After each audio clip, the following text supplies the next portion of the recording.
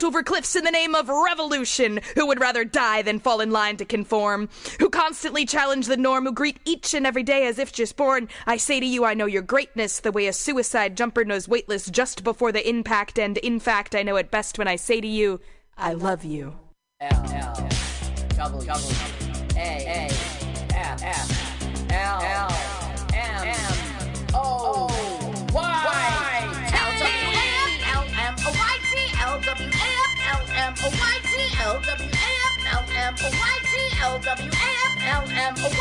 Let's watch a full-length movie on YouTube with Mike Spiegelman. Let's watch a full-length movie on YouTube with Mike Spiegelman. You can watch if you want to. You can slap Spiegelman's behind. Lwaflmoyt on Mutiny Radio. Mutiny. Mutiny! It's pronounced mutiny. Mutiny! It's pronounced mutiny. Mutiny! Oh, my turnoffs are guys who say mutiny. Mutiny? Well, let's watch a full-length movie on YouTube with Mike Spiegelman. Mike Spiegelman. Oh, Mike Spiegelman. Mike Spiegelman. Oh, Mike Spiegelman. Hey! Mike Spiegelman. Mike Spiegelman. Mike Spiegelman. Mike Spiegelman. Hey, distinguished guests, welcome to Lwaflmoyt. Let's watch a full-length movie on YouTube with Mike Spiegelman and Carl. Hi, Carl. Hi, Mike. Thanks for having me once again. Ready to talk about this year. Well, my God. Well, this is our special year-end show. First off, Carl, I haven't seen you all year. Yeah, I haven't seen you since last year. It's been that long. You said I was going to see you next year, and I'm like, geez. Well, we're back. Last week we had a special show. Our show, welcome. Our show is we watch a full-length movie on YouTube, and in real time, and you watch the movie with us and listen to the podcast at the same time. We are on MutinyRadio.fm first and foremost every Sunday, 2 p.m. What a fantastic internet radio station it is! A lot of great shows. Stationed by none other than Pam Benjamin, who was our celebrity comedian last week. That was a really good interview. A couple weeks ago, Carl. It was a couple weeks ago. Carl, my name is Mike Spiegelman. I'm here with Carl. Carl wrote the theme song. Carl, you did everything, including interview Pam, and it was a good interview. I don't know those interviews, so I listened to it on the show myself. We are very excited. We did this last year. We're going to do this again. So last year in 2021, we saw, 50 movies. And these are all movies that are available on YouTube. If you go to our archive, which is on MutinyRadio.fm, we are part of iTunes. How did we pull that off? But you'll notice our shows, like most Mutiny Radio shows, are listed by the date it airs on Mutiny Radio. It doesn't give you a heads up which movie is happening. So this is kind of a primer. We're going to tell you the movies, because we watched a lot of great movies, a lot of variety movies, a lot of movies. Yeah. And we want to celebrate, just talk about it, and then just let you know, like, if you're interested in this movie, you can watch it on YouTube. If you're interested in us in the podcast, we will tell you the date. And actually, we're going to, at the end of the show, probably list them. So, but speaking of it, so this is going to be a big show. So let's get started, Carl. January 3, 2021, we were watching Playing for Keeps. I had to ask you before the show, what the hell was that movie? And then, unfortunately, you told me the answer. Yeah, it's Harvey Weinstein. It was written and directed by the brothers, Bob and Harvey Weinstein. And it was Miramax, but it was at the time of Miramax before they were bought by Disney and became a mega. I mean, they were. It's before a lot of stuff.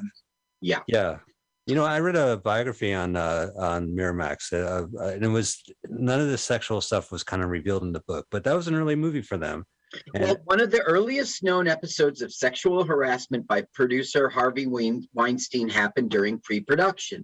And I remember talking to you about the story. You know, he had some girl, lured her with, like, you can be an actress in the film, you can audition, got her to his hotel room, and then wanted to take a bath with her. Marissa Tomei was in it, right? Yeah, she was great in it. So, I mean, she was in it. Yeah, she played her role. She did her job. Yeah. But also there was Jimmy Baio, who's the cousin of the actor Scott Baio. And he was also in Bad News Bears Spring Training. He was like the Italian. You remember Carmen? He was Carmen because they played the song Carmen. Yeah. Yeah. No relation to Scott Baio. I think cousin, right? Cousin. Yeah, he's a cousin. So look, what did you think of the film? It's a curio. He got a lease. Right, he was a nowhere kid. He got a lease for a rundown hotel, so he gets all his friends, and they go clean it up and turn it into. Yeah. Well, and this is one of two kids redo a hotel bar type of movie we saw in January.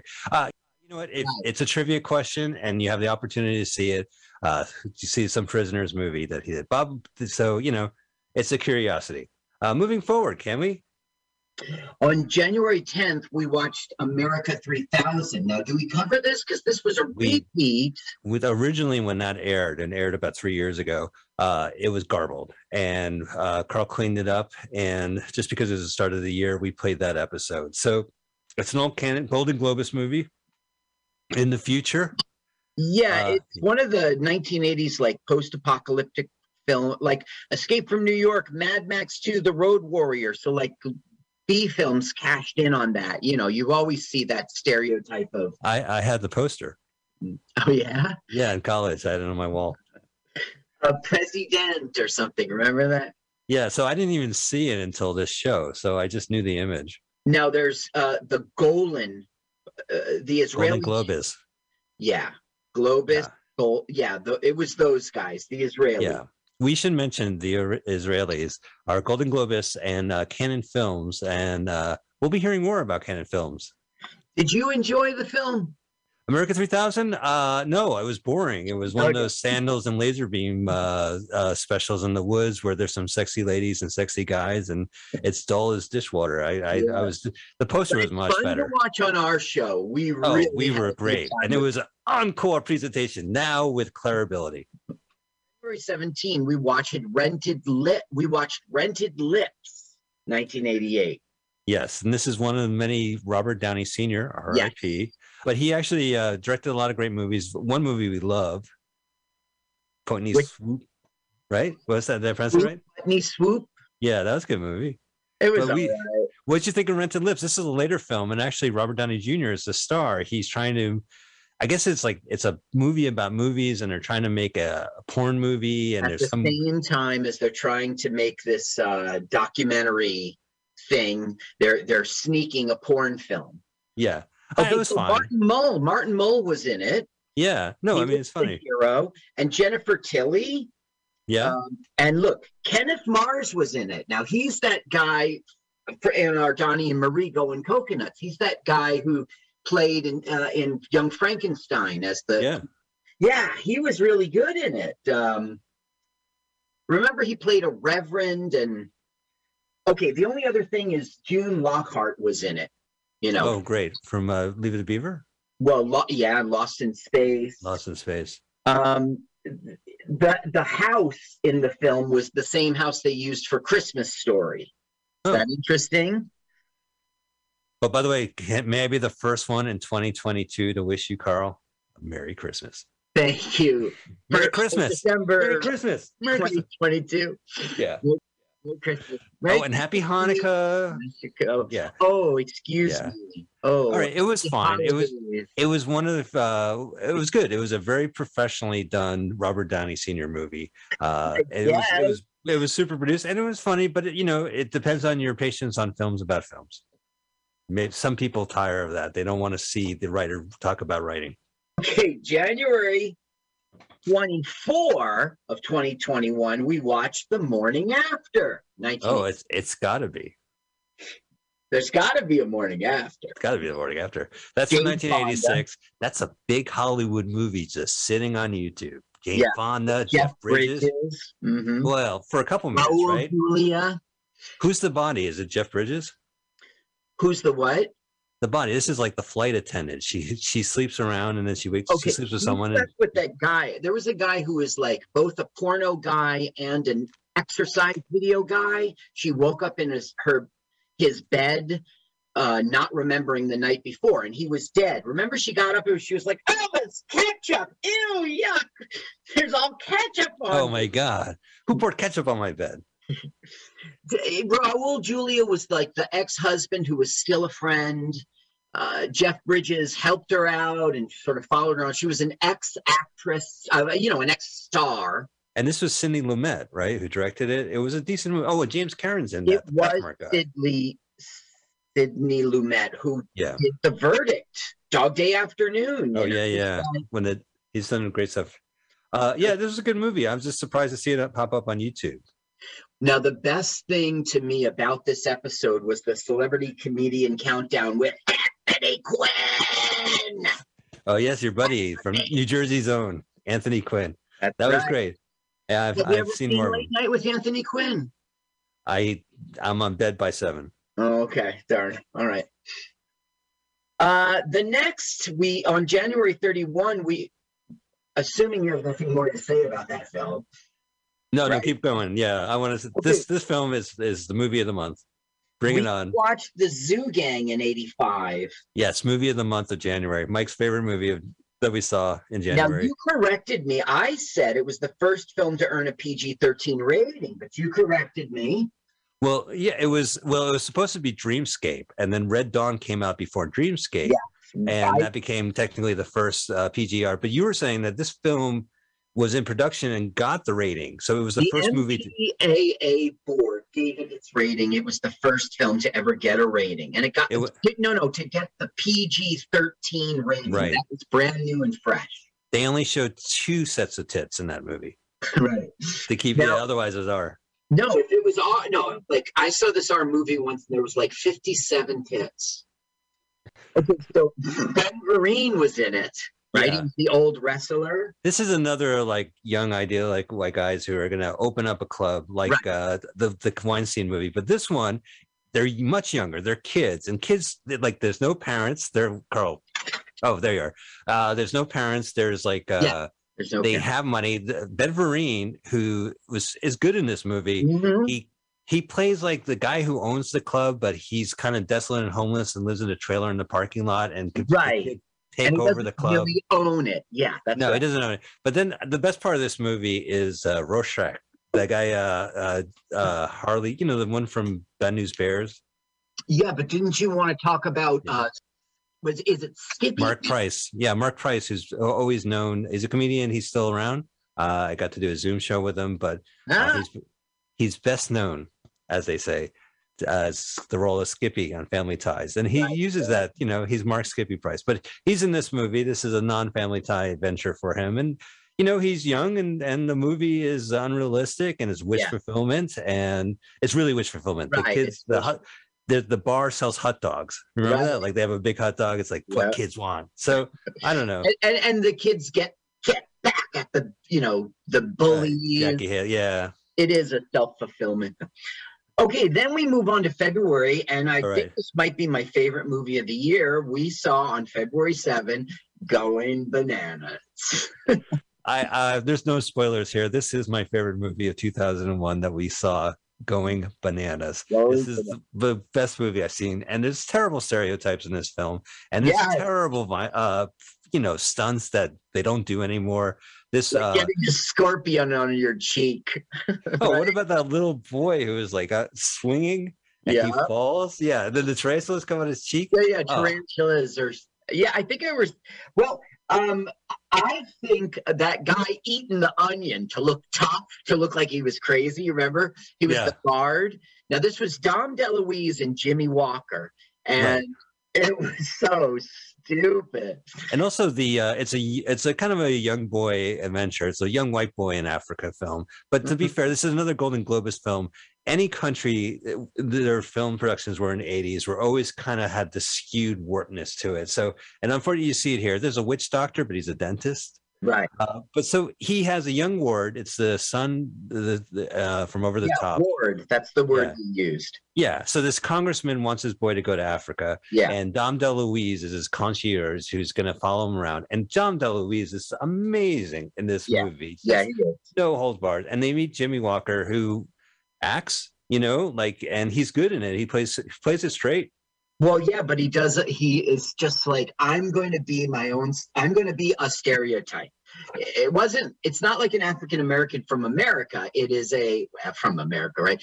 He played in all the stereotypes of the African guy, right? And then the film dissolves into a circus where they're like jumping on to escape people. They jump off the trampoline and land on horses. So it all just dissolves. Now remember Deep Roy. Yeah, so Deep Roy from one of the worst movies I've seen, Willy Wonka and the Chocolate Factory, who played the Oompa Loompa. This is one of his first roles. And if you watch that Canon documentary, Electric Boogaloo, they talk about it. But he was just dressed up in a gorilla suit. Right. And so basically, yeah, so they go to safari, there's some beautiful stock footage, and then they meet up with a gorilla.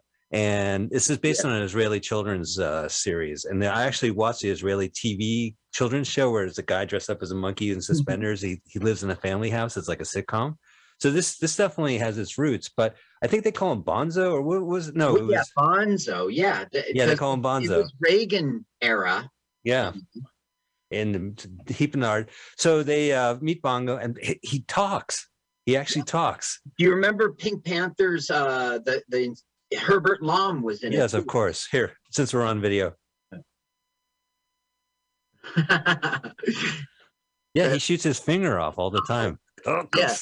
Yeah. So so it's a monkey, and he learns to talk. And one of his first words, banana, is banana. Yeah. Okay, so what you got to do, you got to go to our YouTube channel, because we're going to play for you our clip of bananas. Stop saying banana.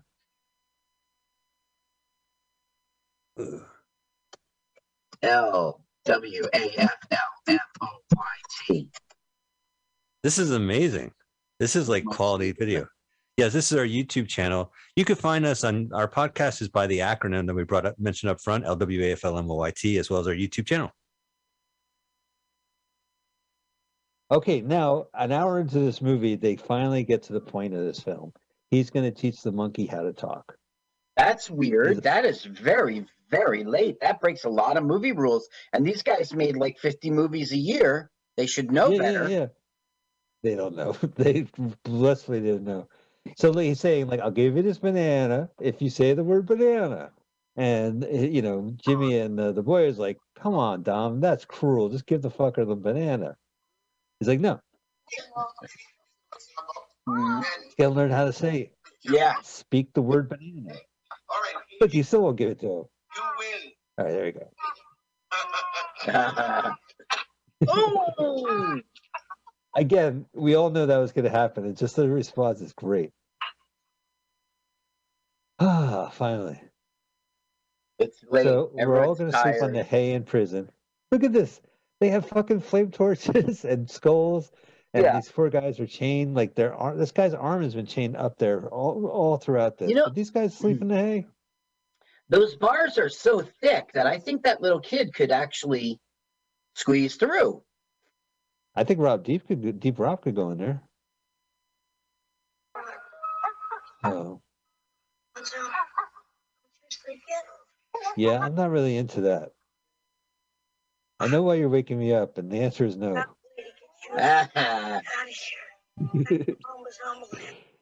Oh, gee. I think this Mamba Zamba Land. Yeah, that's what I'm talking about. Yeah.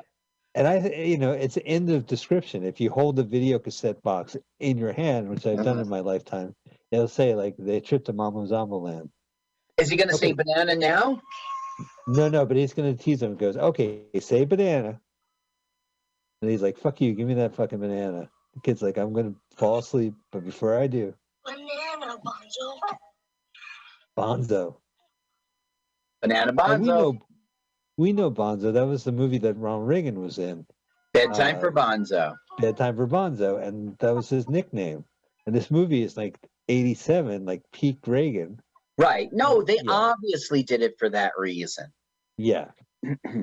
And I wouldn't say it was his nickname. It was his name. Yeah, but if you said if you said Bonzo, it's like saying like, I don't know. Oh, you mean it was the nickname for Reagan, like Bonzo goes to Pittsburgh. Yeah. What was it? Bonzo goes to. I saw it on my TV. Is he saying banana What's now? it- Yeah. And now we get into this weird thing where Dom DeLuise thinks it's his black friend saying it. Whoa, he really said it. Yeah. But Dom DeLuise is like, Jimmy, will you please be quiet? Stop saying banana. Yeah. I wasn't saying it. Turn over. Stop saying banana. Stop See, look how saying great Dom banana. DeLuise. They're Right. playing tired. He's sleeping. Right. He's He's a great sleeping. actor. He's got his hat over his head, his eyes. Banana. Oh, for the last time. Yeah. Will you stop? Would you stop saying banana? Banana. Well, if you're not saying banana and I'm you're not saying, and you're not saying, then it's gotta be Ben. Ben, stop saying banana. Well, I'm not saying it. Well, if you're not saying it, and he's not saying it, and I'm not saying it.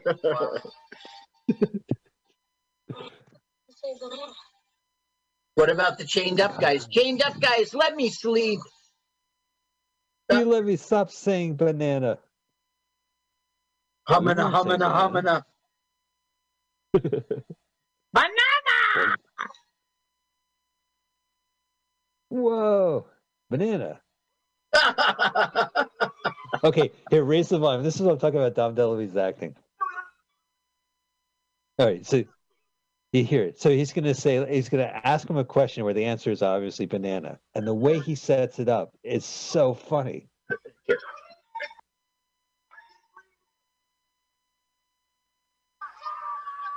Yeah.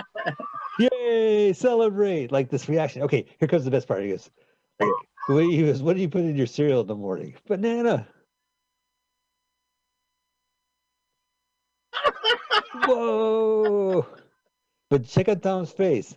Hey, look at him. He's like egging him on. What if the answer to this is banana? Look, his eyes open. Hey!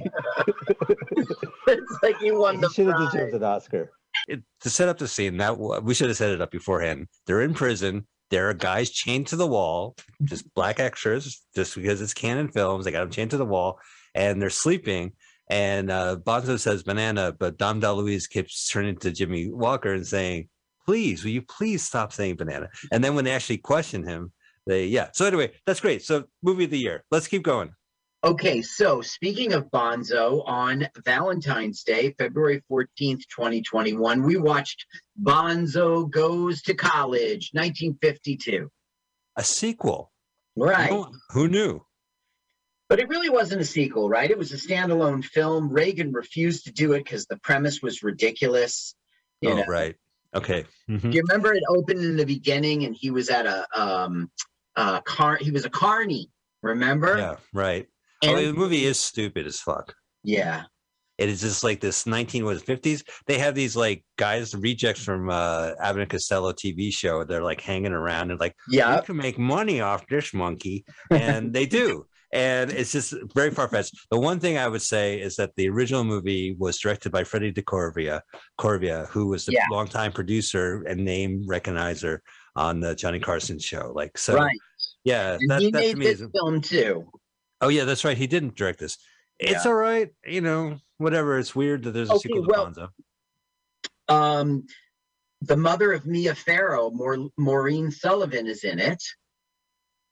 Mia Farrow's mom. And do you remember the granny on the Beverly Hillbillies? She was the maid, Irene Ryan. I really hate the Beverly Hillbillies, but yes, I do remember. Remember, and I would tell the story about how she was a chain smoker. She'd even write things in vaudeville for herself that involved smokers so she could smoke. Right. Well, that's me on stage. I'm like, hey, for my next bit, I'm going to get high on stage. It's for the joke. All right. Yeah. I have nothing else to say. It's on YouTube. Do. Okay. You remember Kris Kringle from Miracle on 34th Street? He was in this. The big fat guy with the beard? Yeah. Well, he didn't have a beard in this. He was the coach, and he was the grandfather. That's right. There's a coach. This is another monkey animal movie has to play college sports. Now, we mentioned June Lockhart, right? Yeah. June Lockhart's mother is in this. Ooh. Is that interesting? I guess. Isn't June Lockhart? Doesn't she? I think she shows up in another movie that we did last year.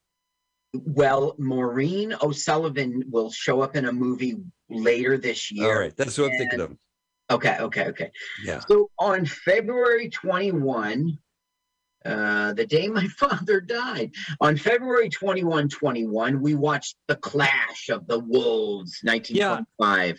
I should preface this to say that public domain is now happening again in the United States. And it started during the quietly back in the Trump administration. A lot of corporations had tried to push against public domain, and they put a moratorium on it. Like Disney, they don't really want Mickey Mouse to go into public domain, but it's usually been after 80 years. So we, in 2011, Library of Congress or whoever does it, I know I'm drinking Gatorade on a video, but gotta get my electrolytes. So we, last year in 2000, they put a bunch of movies in the public domain, and a lot of them were on YouTube. So we spent like a couple weeks doing it, and we did that. Peter Pan was pretty cool. Yeah. So this year we watched a bunch of movies that just got into the public domain in the United States, starting with Rin Tin Tin. Yeah. And the one, the Untouchables, not the Untouchables. They were at a shipyard, and then they traveled. Yeah. It'll come to me. That was 2 years ago, right? Yeah. This is Rin Tin Tin. It was in the High Sierra in Eastern California, which is famous for the Joshua Tree. My old roommate. Joshua was Mr. Joshua Tree. Yeah. Rin Tin Tin was a male German shepherd who was an international star. He was rescued from World War I battlefield by American soldier Lee Duncan, who nicknamed him Rinty. Duncan trained Rin Tin Tin to obtain silent film work for the dog. I don't know.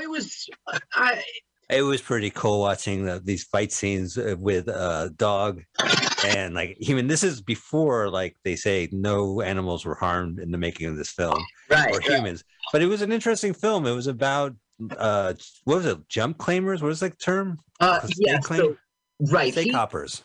But he didn't find gold. He found some other valuable metal that is used for like manufacturing or something, and he staked his claim, and like you said, whatever they are, jumpers, right, claim jumpers. The pizza's named after the frozen pizza.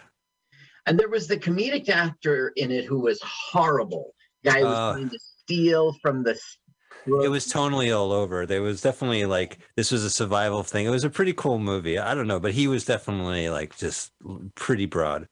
Yeah, I liked him too. It was cool to see the culture, but it wasn't a well-written film at all. Right. All right. See if they get Rin Tin Tin fight a man. That's really cool. Yeah, you definitely see that. That's for sure. And I don't know. There's that one scene in which it's all windy and everything's drama. It's and it came out from 1925. So, gosh, yeah.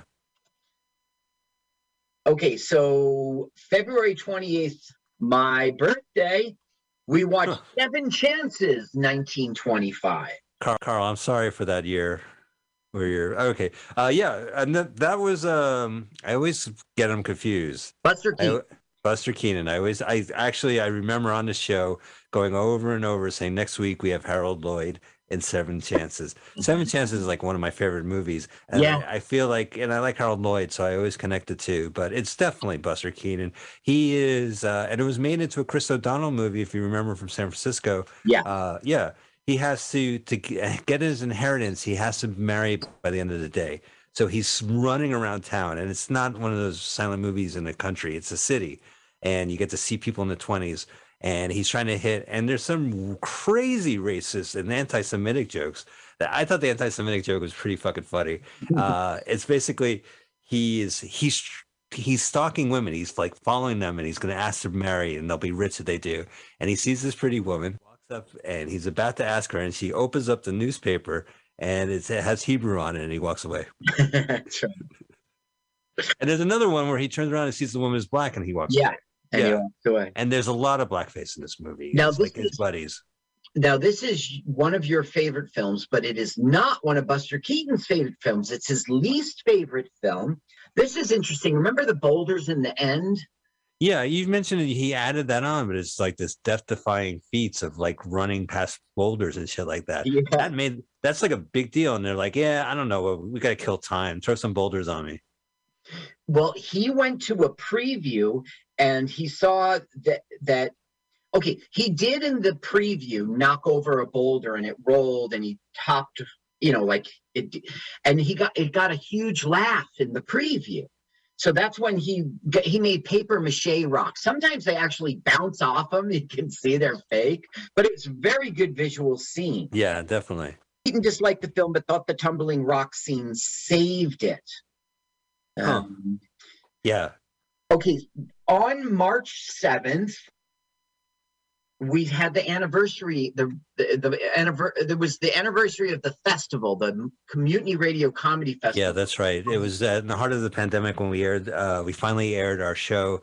It happened in March of 20. Carl came up to San Francisco and we did it live. And this was actually a bunch of comedians and we watched San Francisco related shorts. I would just say, go to iTunes, go find our March 7th episode, 2021, and just listen to the episode yourself. This guide is for the movies and the dates, but it's a really good episode. It's chaotic. It's different style. And you really get to see Carl and me live, hear us with a bunch of great comics who I'd never remember. So, but they're there. We watched on March 14th, 2021, we watched King of the Mountain. 1981. And it's a great movie. But the thing is, from this movie, you fell in love with this director, Noel Nosek. And we would go on to watch 2 more of his films. Yeah, that's regrettable. This guy, the director, what's his name again, sir? Noel Nosek. By the way, this is how old New Jersey guys hang out with e-vapes and Gatorade. Yeah, the 3 different movies we watched are different theme altogether, and maybe a little tonally different. Like this one's like it's a drama, and it's basically guys racing around Mulholland Drive. And it was drunk a real Dennis thing. Hopper. Yeah, very drunk Dennis Hopper. Yeah, so it's good. It's a good pot boiler. I recommend it. Now, Harry Hamlin was in it, right? I remember we were making fun of it, like he Botoxed his face or something. Like he has no facial expressions, remember? Yeah, he is a weird-looking dude, especially in the early 80s. How about that? Yes, and he was Clash of the Titans, right? Now, Dennis Hopper, he was drinking and drugging throughout the film. Remember, he's got those scenes in which he talks crazy, right? But it's scary. Great. Yeah, I mean, it's scary because you were saying that he was actually drunk when the racing scenes, when he's in the car. Okay, there's this one incident in which he took a 6-pack of beer, put it in his car, and they had cameras, because they were supposed to film. So he took off Mulholland Drive, and he went away for like an hour and a half. It was 15 minutes of footage. The shit had stopped, and he just kept going. And when he came back, the 6-pack was empty. All the cans were in his. Nice. Well, he's just an evenly stroll down the drive. So yeah, I would recommend it. Don't go away. I'm here. Grizzly Adams was in it. The animal? Is that interesting? No.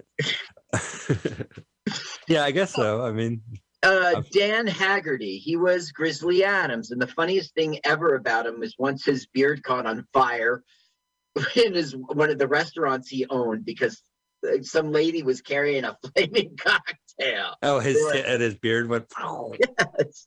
Oh, was he one of those celebrities that had his own restaurant chain? Yes. Yeah, love it. Love it.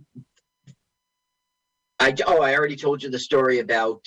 Okay, so it was based on an article by David Barry that was published in the Los Angeles Times. Thunder Road, 1978 article, New West magazine by David Barry, also titled Thunder Road. And so it was a real thing. Guys would race Mulholland Drive. Now, there was a whole subplot about music, remember? Yeah, that's right. And I was right, because it was it took place in the hills, Hollywood Hills, where there was a real music scene. Laurel Canyon, yeah, right, of course. Song of my heart, I was just thinking of that. In my years in Los Angeles, I know that Mulholland Drive snakes straight through the canyon. That's what we used to call it. Back in the day, the canyon. Oh yeah, that's right. Yeah, and so they have a lot of musician pads and nice houses. Yeah, right. There's a whole music pod in there. Mm-hmm. All right, I'm sick of this movie already. Okay. So Mike got the Noel Nusick bug. I did because his films are so different and weird. Yeah. March 21, the first day of spring now. March 21, we watched Las Vegas Lady, 1975. Oh, yeah, man. I love that movie. Directed by Noel Nusick. Starring Stella Stevens. Yes, it did. And it was like they were sort of like hired to do a heist. And remember, it was ridiculous. Why would they give the guy the money? Just heist the money. Yeah. This guy, like a Charlie Angel guy, who's like, "Hey, Angels, here's your mission: steal $1 million, and you get to keep 100 of it." Right. Yeah. He's not even a participant. He doesn't lift a finger. No. He got the tip, and they get a cut. Yeah. Okay. There's a guy in it named Jack Gordon. Okay, and that's the same name of the guy who married LaToya Jackson. Remember? So I was trying to look at his face. You know, his IMDb says nothing about LaToya Jackson, you see? And then I went and Googled him to see what movies he was in, if any.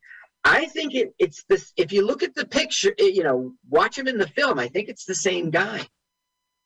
Do you know what I'm talking about? No, I do.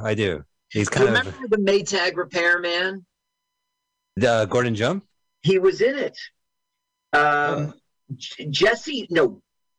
Jesse White played a guy named Big Jake, and he was that guy in the commercials for Maytag. Yeah, but I'm more of a Gordon Jump new guy kind of person. That was before my time.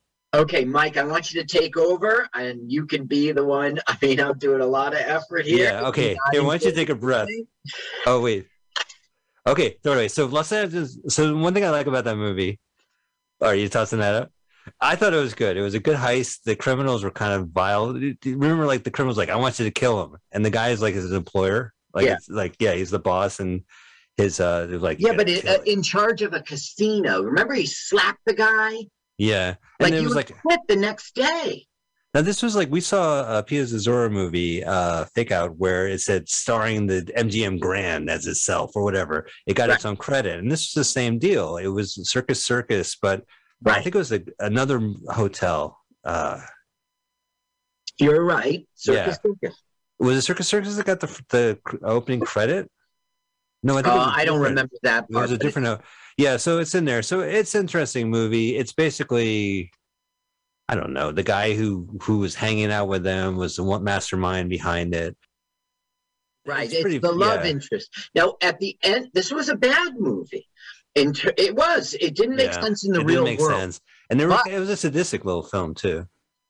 You got to the end, right? And all of a sudden, for the last 5 minutes, it turns into a good film. Do you remember that? He's got the girl. I'm going to shoot her if you don't give me the whatever. Remember? And so our hero goes, "Shoot her then! I could care less about this broad, And she's like, "What?" And I remember, I forget, he lost his nerve because he's like, "What do you mean kill her?" Because that was his bargaining chip, Right. Yeah. And so he sort of shrinks away, and our hero gets the best of him. And then there's this funny exchange. "What do you mean? I was just kidding, baby. I was trying to save you." It became a good film in the last 5 minutes. I don't know. I mean, it was also practical effects or climbing up casino walls outside. That was her role. So if you like Ocean's 11 films, this is definitely something to check out. And Stella Stevens is really good in it. I like her a lot in it. No? Okay. I don't stand corrected. She's great. Okay, if you like Ocean's 11's films, Las Vegas Lady should be avoided. This is a film. like Ocean's 11, it has a beginning and end. Yeah. Imagine if Ocean's 11 was like really just like bad and you didn't believe it and stuff.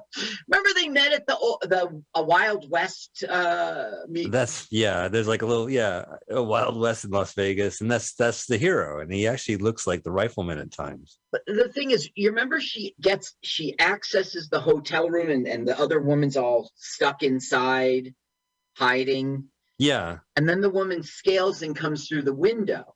But the thing is, if she had access to go right into the room, why did the lady need to scale up the building? You see, well, because I'm visioning it because she climbs up, and once she's in the room, she knocks on the door, and the woman outside the hallway opens the door for her. It's like, thanks for coming in.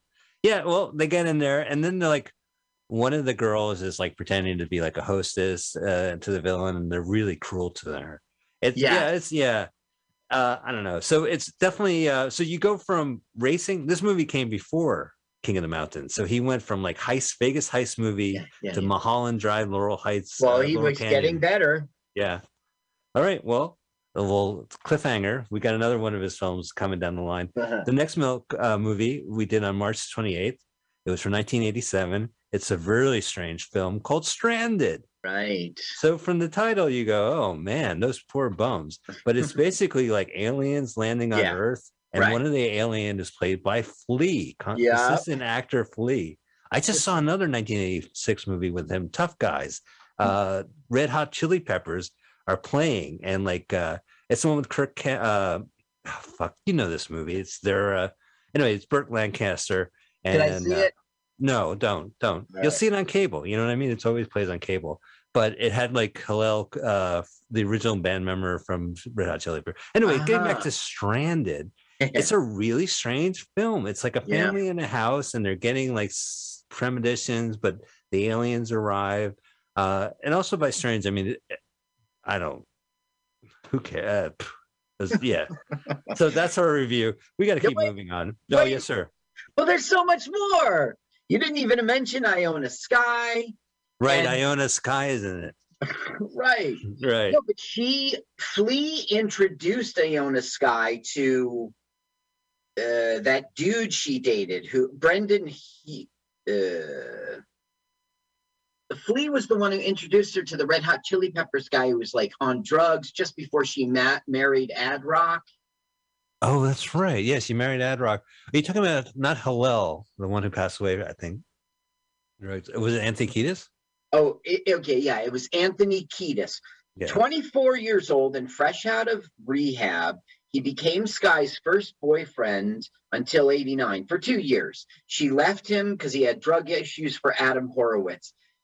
During the wrap party of this movie, Flea introduced them. Okay, that's Okay, so this movie has an upside.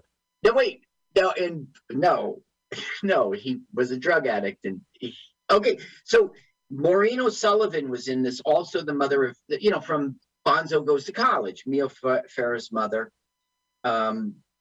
She had just done Hannah and Her Sisters, and she said, "Sci-fi is nothing I've never done." Oh, yes, I'll take the role. Okay, so you're auditioning for the role. What have you been doing lately? I just did a Woody Allen movie like 2 days ago. Oh, all right. Yeah, okay, you're in. You're hired. Joe Morton, remember? Yeah, that's right, Joe Morton. Yeah. Brother from Another Planet. Yeah, and I think he really tried. I remember him trying in that movie. He was like an FBI agent, and he gave it. Some movies we watch, you could see the actor saying, "I'm all in. I'm in a movie. I'm going to give you a performance," and he was really solid in that movie. Yeah, and then against Flea, just smiling as a mutant monkey boy. Yeah. He was a monkey alien. He was like their pet or something. Yeah, right. Was it Anthony Kiedis? Oh, okay. Yeah, it was Anthony Kiedis. Yeah. 24 years old and fresh out of rehab. He became Sky's first boyfriend until 1989 for 2 years. She left him because he had drug issues for Adam Horowitz. During the wrap party of this movie, Flea introduced them. Okay, that's Okay, so this movie has an upside. No, wait, no, he was a drug addict, okay, so Maureen O'Sullivan was in this, also the mother of, from Bonzo Goes to College, Mia Farrow's mother.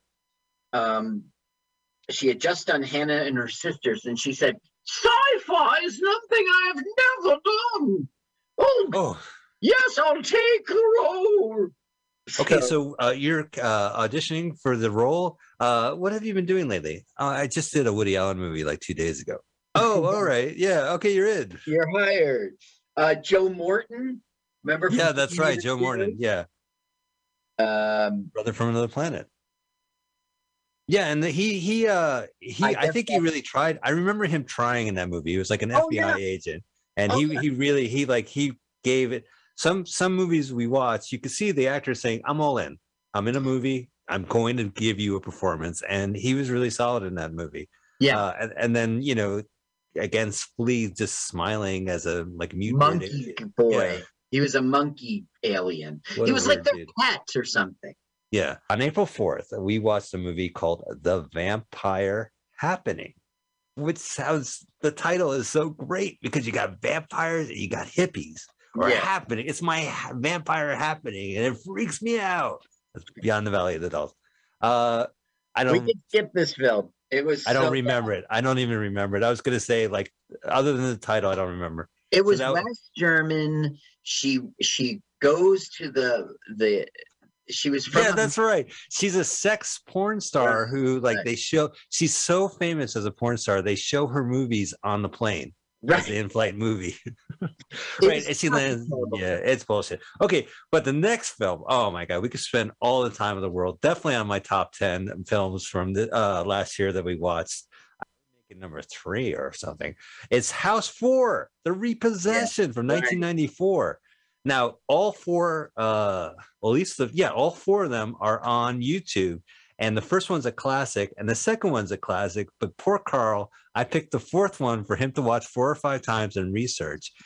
But it's a return to start. We were just talking about Mark Hamill, right? Not Mark Hamill, Harry Hamlin. Right. Beastmaster, I don't think it was him, but a similar looking dude, right? It was William Catt. Well, yeah, William Catt was in, I was going to say Beastmaster 1 and Beastmaster 4 had the same star. The same with House. House started with William Catt, the greatest American hero, and from the Last Wednesday surf movie, he and Carrie, he wasn't in the second one. The second one was like a cartoonish puppet show with Bill Maher in it. It's on Amazon. The third one was actually released in the States as a different title. And then in Europe, they just added it's called horror movie or some bullshit. Right. And it had nothing to do. It was it was like some killer attacking a family. Yeah, just at the title. But House 4 returns to the house. And basically the plot is that, you have a house, you inherit a house, and the house is haunted. And comedically haunted with a lot of jump scares. So this one tries its damnedest. So basically, and William Catt is in it. And he's in it for a lot of scenes. And Carl, you said he was 2 days. He did everything in 2 days. But they milked it. They wrung him dry and got his maximum cat in this movie, which is delightful to see his curls again. But the family that gets possessed, so the possession would consist of opening up a pizza box, and there's a pizza guy face on it. Yeah, delivery. He did the song. Yeah, pizza. I'm a face on a pizza. Right. Yeah, just crazy shockers like that. And then I think it burns down everything that a horror movie's ever done. Like the hand comes through, grabs her. It was things that didn't make sense to the plot. No, the movie didn't make sense other than they're getting, the house is going nuts. But it wasn't bad. Well, the music was by Harry Manfredini. Not Harry, I was going to say. Not Henry Mancini. Oh. It was Harry Manfredini. Oh, Harry Manfredini. Next to I wrote him, I was going to. Now, look, two of the guys who worked on the screenplay, but really just were writing the story of it. One of them is Jim Wynorski, who did Munchie in 92 and Munchie Strikes Back in 94. Which we've watched, yes. Yeah, he was a Roger Corman guy. And the other one is R.J. Robertson, who wrote Munchie Strikes Back. Munchie Strike Back. Hold that thought. We're going to go to our next movie on April 18th. This is actually my second favorite movie we saw. This is called 92 in the Shade. Speaking of numbers, it came out in 1975. It stars Warren Oates. Yes. In maximum peak Oates form. Yeah. And Peter Fonda. Right. And a pretty solid Peter Fonda. No. Yeah, that's right. Peter Fonda. Well, it's just who Peter Fonda is. He had no facial expressions. When he got mad, he spoke in a monotone. Right. When he got sad, he spoke in a monotone. When he got good news, he spoke in a monotone. Don't you remember? He goes to Burgess Meredith, and Burgess Meredith says, "I'll buy you a boat. I'll buy you a boat." He goes, right. Thanks. No, he goes, "Thank you." And then he's a little shit, and he just like, he goes up, he returns to the town, and he's like trying to make a life of it by telling like, give me a boat, teach me how to do it. Yeah, teach me how to do it. And even like he does, he goes, he gets a boat, and he has 2 tourists on the boat, and he goes out in the water for them, and they're gone. Right. When he gets back, they're having a drink with everyone, and they're all making fun of him. With the enemy, with Warren Oates. Yeah, right. Like they pulled a prank on him. So he's a solid loser for a solid loser movie in Florida. But remember what he did? Yes, go ahead. He burnt the boat. He burnt Warren Oates' boat to a crisp and made him toasted a poor oats. man. Yeah. Toasted oats. Yeah. Okay, so he goes to Burgess Meredith. Burgess Meredith says, "I'll give you the money for the boat." Right. So he goes down to the guy to build it. And the guy says, "Okay, here's my order," Yeah. Then he goes back to Burgess Meredith and says, "I need the money to pay the guy." And he goes, "What money? Get out of my office!" And then he goes back down to the guy to say, "I'm sorry, the deal is off." And the guy says, "What are you talking about? He paid this morning in full." Like Burgess Meredith was fucking with him. But the whole time, Peter Fonda was like, "I need the skip boat money." I thought he was fine, but I think Warren Oates is such an oversized actor that he can take care. Like he was carrying the movie anyway. No, but if a guy says to you, like, "I'll give you a living," and then you go into his office and says, "Screw you, I never promised." Wouldn't you, as a human, go, "What are you talking about? You just told me you would." But no, Peter Fonda did not do that. He said, "What are you talking about?" He won an Oscar that year for that. Margot Kidder was all over this film. She was the girlfriend. You were saying that she married the director, right? Right. This director was having a 3-way relationship with his wife and this actress who's also in the film. They had threesomes. They lived together in Key West and were like husband, wife, and wife. Okay. I feel like we got cheated out of a movie. Right. Yeah. Why didn't you write that script? Seriously, what you know. But this guy was has a history because he wrote the novel that it's based on, right? Yes. And then he just kind of disappeared. He did a couple movies and but you see, he cheated on his 2 wives with Margot Kidder. That's right. Yeah. And then he would dump his 2 wives for Margot Kidder, and they would get married and have a kid and he would move her to Montana, and that would be where she would live for the rest of her life. I mean, he really changed her life, and they were divorced very quickly. Okay, Sylvia Miles was in this, and she was in 0 to 60. She was the repo person dispatcher. Yeah. I don't know. This is it had a good cast. William Hickey was kind of young in that movie, I guess. He looked pretty old because he has this famously like caven old man look when you see him. Yeah. Now Sylvia Miles had a relationship with Burgess Meredith in this. Don't you remember how sexual? Yeah, they were really cute. It was cute though. They were in the office and playing hanky panky. I don't know. I liked the movie. I thought it was interesting. It was definitely. Well, I think the director was a train wreck, and I mean, he was only married to her for 9 months, and they had a baby, and she lives in Montana now. She got the role in Superman. She like ended it, I don't know. Okay. Next one in April. On April 25th, we watched The Meeksville Ghost from 2001. A rare 21st century sighting on our show, and it was a made for whatever movie, DVD, straight to DVD, and it was a kids film, and it was starring one of our favorite actors to talk about, Judge Reinhold, who just we feel like he had plenty of opportunities, But in 2001, he starred as a ghost that haunted a Western ghost. Yeah. This is like a cowboy ghost. Yeah, in the town of Meeksville, which is some kind of old Western town, but in modern day, he comes back as a ghost. Well, he could never leave because he had an unresolved issue. The woman died by a gun or something like that. And they were trying to get the land, and he was trying to prevent that. But Leslie Ann Down is in it. She's the one who was in Munchie Strikes Back as the mom. She's got her English accents. We keep talking about Munchie Strike Back. Munchie, it's a sequel to a movie called Munchie, which had Lonnie Anderson as the mom. And then in this one, Meeksville Ghost, it's her. Yeah. I don't know. This movie was not vile. Just as a kid's movie, it failed. Yeah. As a Judge Reinhold movie, it was passable. You can kind of see the old appeal of Judd in that movie. He definitely tried. And then it ended with like some kind of like an Aurora Borealis, like a big mystical like CGI monster. Yeah, they had the shootout like at the high noon kind of shootout, and everything got resolved for Judd Reinhold, so he was no longer had to stay on Earth, and so he ascended in a Aurora Borealis. Aurora Borealis. I'm bumping my list. The next movie, and let me know when you want to take over. On May 2nd. All right, I'll take over. No, I got it. Let me do May 2nd at least. On May 2nd, we saw a really great film called Night of the Juggler from 1980. This movie has it all. This is like the best car you could get off the lot. It was scumbag Times Square. Yeah. We even saw the trailer. We used the trailer for WPIX. It was that Sunday night 6:30 movie. James Brolin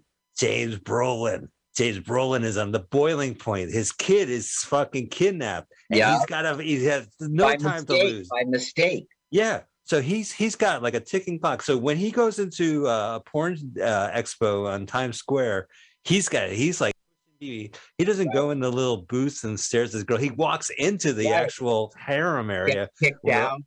Yeah, he's like, you tell me where my daughter is. And there's guys jerking off in their booths. It was pretty radical. He's running around New York City. It's everything you want in a movie.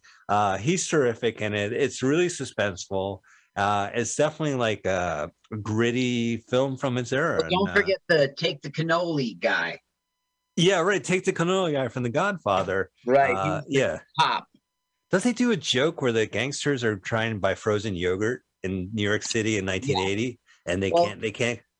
It isn't that he goes in there and he says, my daughter's fiance wants to open a yogurt shop. Tell me about it. And then the guy describes what yogurt is, how it the germs. And he gets grossed out.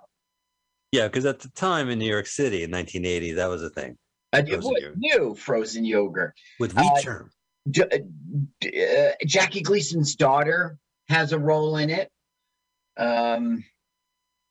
There's an ex-porn star named Sharon Mitchell in it.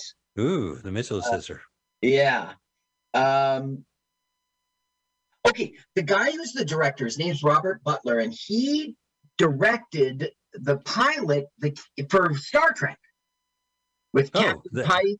The infamous Captain Pike episode. James Brolin broke his foot during a stunt sequence, and it delayed production for pretty much a month, just a little over a month. Yeah, well, we recommend that one, definitely. No, all right, here we go. This movie caused a lot of pain and aggravation for both of us in 2021. It is the aforementioned, on May 9th, we watched Munchie Strikes Back from 1994. It's a straight-to-video. It's based on a movie we saw called Munchies, which was a ripoff on Gremlins. So it was originally an R-rated movie. They turned it into a kid's video. This is Corman's production. And with Dom DeLuise as the voice of a magical pixie monster named Munchie. He's a wish, yeah. So you get wish fulfillment. You want pizza? Here it is. You like Jennifer Love Hewitt? There it is. So, and then there was an adversary who wanted the hand of his mom. But this is Munchie Strikes Back. I know. So Munchie Strikes Back only has Munchie and the adversary. The actor for the adversary has a different role altogether. Different person. But he's it. The voice of Munchie in the third film is voiced by Howard Hessman of Police Academy. KRP in Cincinnati. Yeah. So, and he's, whatever. I mean, you could hear him snorting coke while the voice. He's like, we got to save him. Right after I rip one. It's fucking, why don't you listen to our episode? We don't want to talk about this film anymore, do we? Go ahead. Gabe Dobson from the first movie was in it as a preteen now, or right. He passed the torch. Yeah. There was that guy who was Professor Graves, was a really good actor named Stephen Franken. Remember, he goes down there, he goes, $1,000. That's a lot of money. He goes, this information. Do you remember? Yeah, he was funny in it. Yeah, it was good. I mean, like it was a watchable film, but it's definitely the director the director wrote House 4. Okay. Oh, yes, that's right. And also the school explosions in the beginning were from a different movie called Screwballs. It was the same footage. Oh, how funny! And we had watched Roger Corman. Yeah. All right. Well, there we go. Check it out. So that episode you should check out, listen to on May 9th. We are going back on May 16th. Back to what's the dude's name? Noel Nosek. Noel Nosek. His third movie we watched is called Dreamer, 1979. Right. So it was the middle film, as it were. So what do you do in between a Las Vegas caper movie and a racing around Mulholland Drive, Laurel Canyon music scene? Dreamer. It's Tim Matheson, and he's going pro as he competes in the fantastic 1970s world of professional bowling. It's Rocky for bowling. Oh my God. And you got like the family, and you got the town, and you got the people at the bowling alley. Jack Warden, right? Was it? Yeah, Jack Warden was come on, Rocky. Come on, Rocky. All a perfect game. That's right. The guy who did the musical score for Rocky did the musical score for this. And it was advertised as, oh, that guy from Animal House, he's back again. Yeah. On May 23rd, we watched Slaughter's Big Ripoff from 1973. That was pretty good. I like that one. American International's Pictures. Yeah. And the villain was none other than Ed McMahon. Exactly. That was great. That was great. That was Jim Brown, right? Yeah, Jim Brown was fullback for the Cleveland Browns. That's how he made his fame. He was an NFL guy, and he started acting. Ed McMahon was the bad guy. Scatman Crothers was in it for 2 seconds.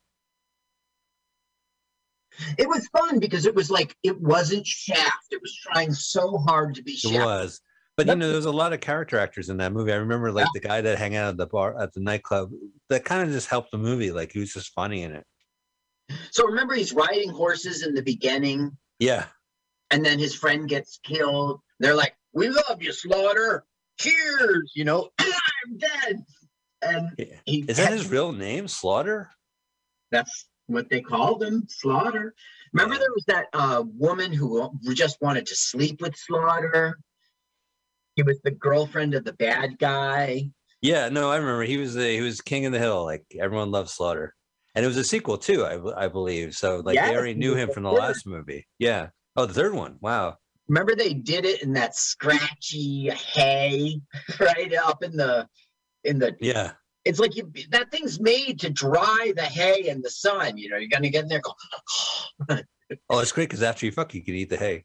Can we keep? Oh wait, no, I'm thinking of Shaft in Africa. Shaft in Africa, right? Yeah. Yeah. Oh, so that was a great one we did. And they I'm embarrassed now. Yeah. Well, let's all right. You did it. Let's move on. Our next movie on May 3rd. Don't worry, I actually did a couple times, and we have it on archive. So it's all part of growing up. It's all part of growing up. All part of growing up. On May 30th, we watched the horrendously titled Underground. Underground. 1989. This is basically the underground world of beating each other up, and it's this. We have a lot of films like this where, like, a hardscrabble woman and her pal go and try to defeat the underground world of blank, and her and her boyfriend like pick fights for money, and ultimately Jesse Ventura is like, I will give you money so I could kick your shit out of you. Right. And they ultimately say, we're just so desperate, we're going to do it. We're going to go into the Thunderground and we're going to fight you and you to the death or whatever. To the death. No, it's to the death. Whoever lives keeps the bounty. Yeah. And then at the end, there's a lot of slow motion shit in it. I don't know. It seemed like two different movies to me. It seemed like these people on the road trying to make it and trying to survive and dealing with each other. And then when they finally get to the Oz, when they finally get to the end of the journey, it's just this cartoon of Jesse Ventura fighting a girl. Right. Yeah. Well, first they had to go to New Orleans and meet Emmett Walsh, who knew the man, Jesse Ventura. Yeah. Nobody else did. Remember, he arranged some fights for him and at gunpoint. He's a mysterious cat. I don't know. It was a piece of shit. I wasn't thrilled by it. Okay. Yeah. Me neither. Do you want to continue? Do March? June 6th, 2021. We saw George Carlin in Working Class. Yeah, a Fox movie. Fox was a brand new network on the terrestrial channel. I'm doing a rotary channel change on my hands, and this was their first made-for-TV movie. Yeah, starring Ben Stiller. Correct. They really pulled out the big guns, and I know you don't like the Beverly Hills Hillbillies, but Jed Clampett was in it. Oh, I know. I don't like. Oh yeah, no, he was good in it, Buddy Epson. But also the director, I think, was some kind of note. The director was Alan Metter. He did a Police Academy Mission to Moscow. I know you love that series. He did Back to School with Rodney Dangerfield. Girls Just Want to Have Fun, Sarah Jessica Parker. Yeah, knocking it out of the park. It's the Growing Pains movie. Yo, would they go to Paris? No, I'm thinking of Facts of Life. Facts of Life, Growing Pains. All right.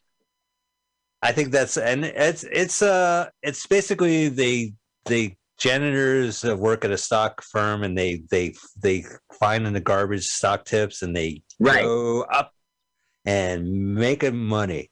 I don't know. Right. It was not memorable. It was nice to see George Carlin act, and we actually had Paul Brumbaugh, who is one of the big George Carlin fans, and he used to be on MutinyRadio before us. And he's actually started up Edge. And Patrick Carlin was a regular. Yeah, his younger brother, as he would always say. His older brother, Patrick Carlin, would come on Paul's show every week. So, My Super Ex-Girlfriend, June 13th, 2021. This is not usual for your show, not just because it's 2006, but it's Ivan Reitman film. It's a blockbuster. Well, it did well, but I mean, it's a major motion picture. I didn't realize that was Anna Faris in that movie until like maybe halfway through. Really? Yeah, this is one of those toxic 2000s. I swear to God, this last generation has a lot to account for when it comes to movies, and us too. We watched them. It was basically these bros who are like looking for women at the gym, and it's Owen Wilson, it's Luke Wilson, and he got Rainn Wilson as no relation as his like scumbag little friend, the Jason Alexander to the Shallow Hal, basically. So when they're at the gym, he's like, "Hey, nice ass. Can I go on a date and touch your ass?" Right. Oh, what did I say? And people get so offended. Yeah, so there's this hot little woman, and they in the subway, and they approach her, and she goes on a date, and she actually is a superhero.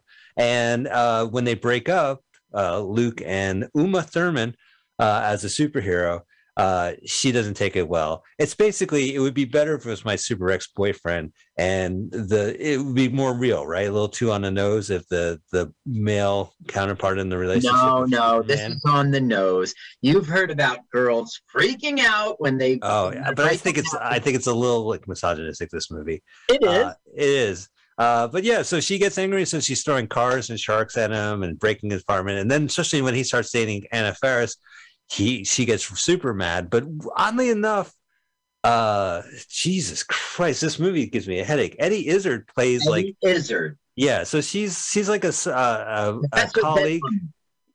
Yeah, so God, she creates a way to get the power source for Uma, and the power source drops and radiates Anna Faris. Yeah, but Anna Faris gets infected, and now Anna Faris is a superhero. Right. Got superpowers. Okay, well, what about Wanda Sykes was in it? That's a little. Yeah, that's great. She was fine in it. She didn't have much to do. My Celebrity Comedian Countdown was with one of the actors who was in the film. He's a comedian. His name is Jack Norris. And I was at Scotty's, and he went up and he said, "He's super ex-girlfriend." And then somehow I found out that it was on YouTube, remember? So I said, "Please, Michael, I've got the actor." So so we interviewed him. It was great. He played a cop in the movie, and he had I wouldn't say they were good stories, but they were really good. I mean, like it was it was really good that he opened up and just talked about working there and just being. It was good. June 20th, 21, we watched the Clash movie, Hell W10 from '83. Oh, you know what? I would just flat out say, go to iTunes, find our episode. If you like the Clash, go and just. I know Carl has information on it, but do me a favor. Also, listen to the episode because he interviews the guy that was an archivist for Clash, and he had a lot to say about this movie. This is this guy was in it. Okay, yeah, this guy, his name is Derek Goddard. The Clash, pretty much their drummer was out of the band because he just did it to himself. He just did heroin all the time, and so they were going to replace him with Derek Goddard, and he started practicing with the Clash. But then the Clash broke up, so he never got to. But he was about to become a member of the Clash. And he was in the film, and he told us all sorts of interesting things. We did a 2-part episode. The first part was the 50-minute movie. Yeah. The second part was like the same length of an interview.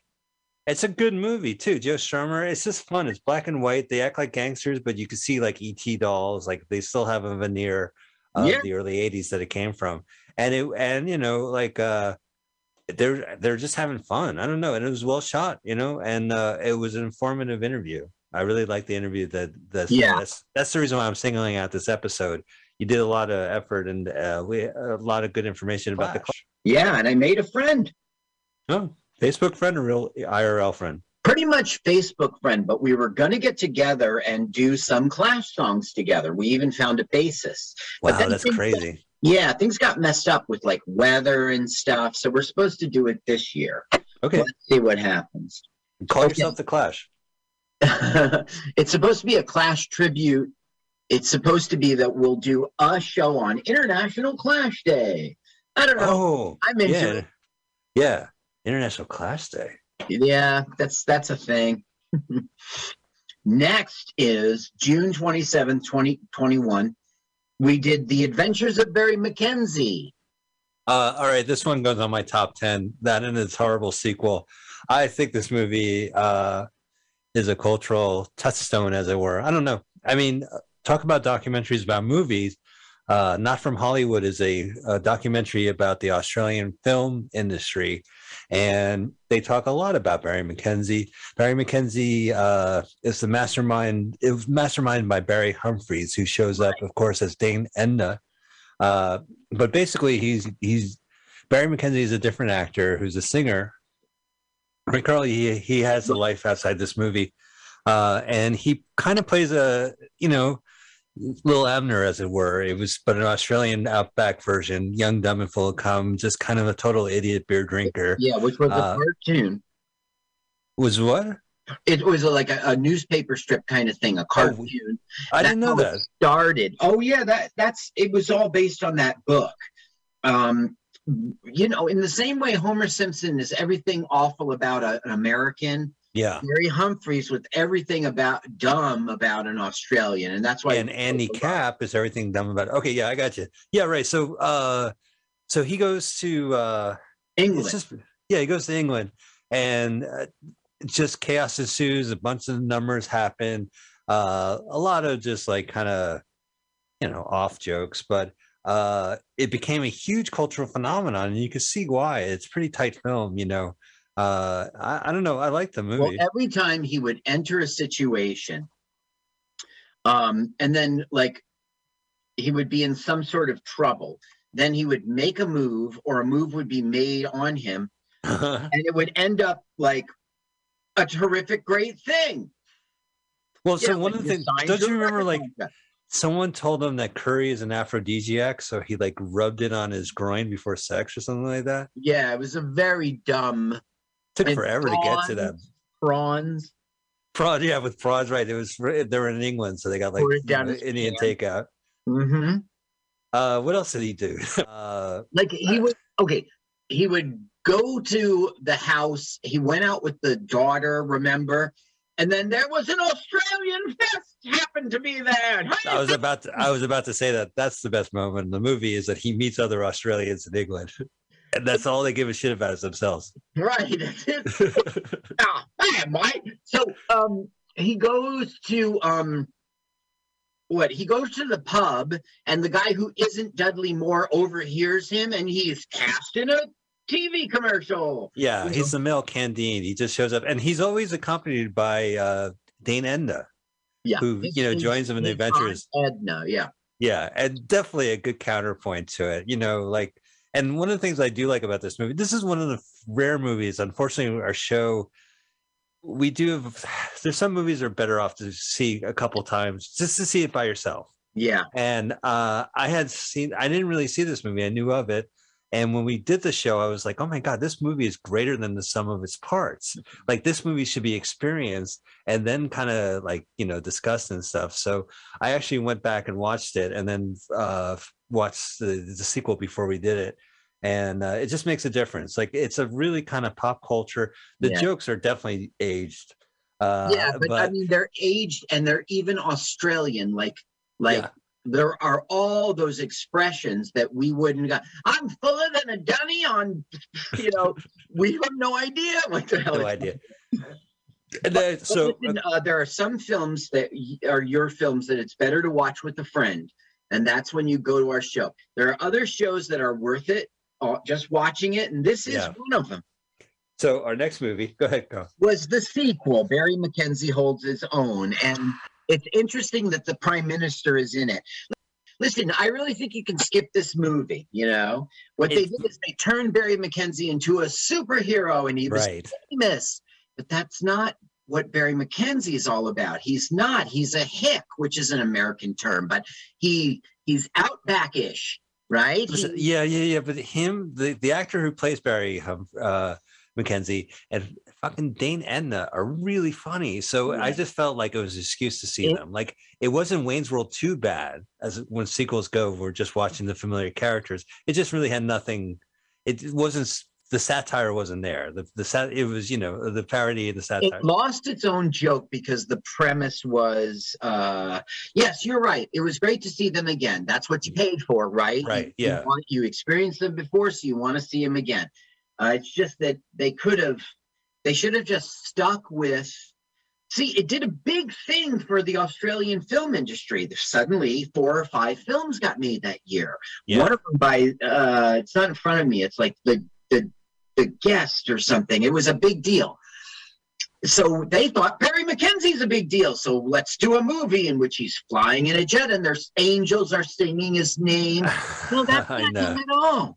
Right, I got it too. Yeah, I guess that makes sense. Lil Abner again, I'm going to say. The Prime Minister of Australia, at the time, and the First Lady, they were in it. No, I'm sure they regret it. July 18, 2021, with Sherilyn Connolly, we watched The Man with the Power. I was very happy Sherilyn joined us. She is a big influence. You can see her influence on the show. Q was in it from Star Trek. John Delancey. Do you remember who that Q is? Wasn't Q from Next Generation? And it would always be like, "Hey, Picard, what's up? You suck." Yeah, you suck. Here. It's like he'd sit down to eat his meal, he'd show up, go, "I'll take that." Poof. Well, when Superman jumped the shark, they had Mr. Majestic. So I guess for Star Trek, they had Q. Yeah. Bob Neal was the star. There's nothing really interesting there, but no, it's a good one. So we would recommend that episode as episodes go, and that is July 18th. You get to Sherilyn joins us and to do one of the movies of Percy Kamada, and so it was pretty cool. We're going into August. Yes, August 8th. August 8th was a really cool one. It was Ghost Shark. I like that movie. Yeah, and you had a really good friend of yours, a comedian who So there I was at an open mic. It was my open mic actually, and the Chris Gassler got on stage and he just relayed this. He told his routine and then he interrupted himself and he goes, "Fuck that. This is not comedy, no laughing." And he told us how great Ghost Shark was. But that just got me thinking. I checked it out. And yeah, it was on YouTube. So I immediately called to you, please, just this once, please. And you said, okay. And so he came on. And I played his stand-up on the show. That's right. Yeah. He was great. And he was like, he actually led us in the world of the cinema's Ghost Shark. Do you remember Night Court's Bull was in it? Yeah, Richard Bull. Man, he was good at it. You know, he really definitely had a good time. Yeah. It's so weird. It's either like TV Christmas movies or TV shark movies.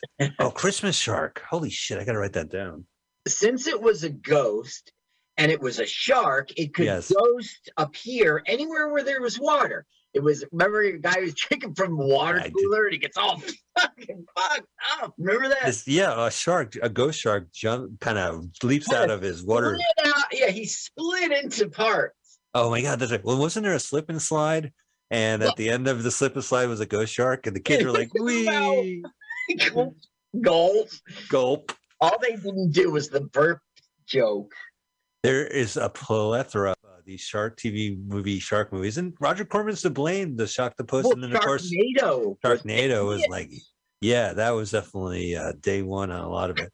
But this one was good out of a lot. I think this was better than Sharknado, honestly. Really, that was with Tara Reid. Oh yeah, and Brian. Yeah, I guess you're right. No, I'm going to call it. I mean, it's fine, but what are we arguing about? Ghost Shark's better. Next on August 15th, Warren Oates. Yes, another Warren Oates blank. Beware, and based on the Hemingway story, wasn't it? No. Yes. Based on it was Ernest Hemingway. Yeah. It was a short story called My Old Man. So she's like a farm girl, and her estranged dad shows up, who's Warren Oates, and they just go off. Yeah. Right?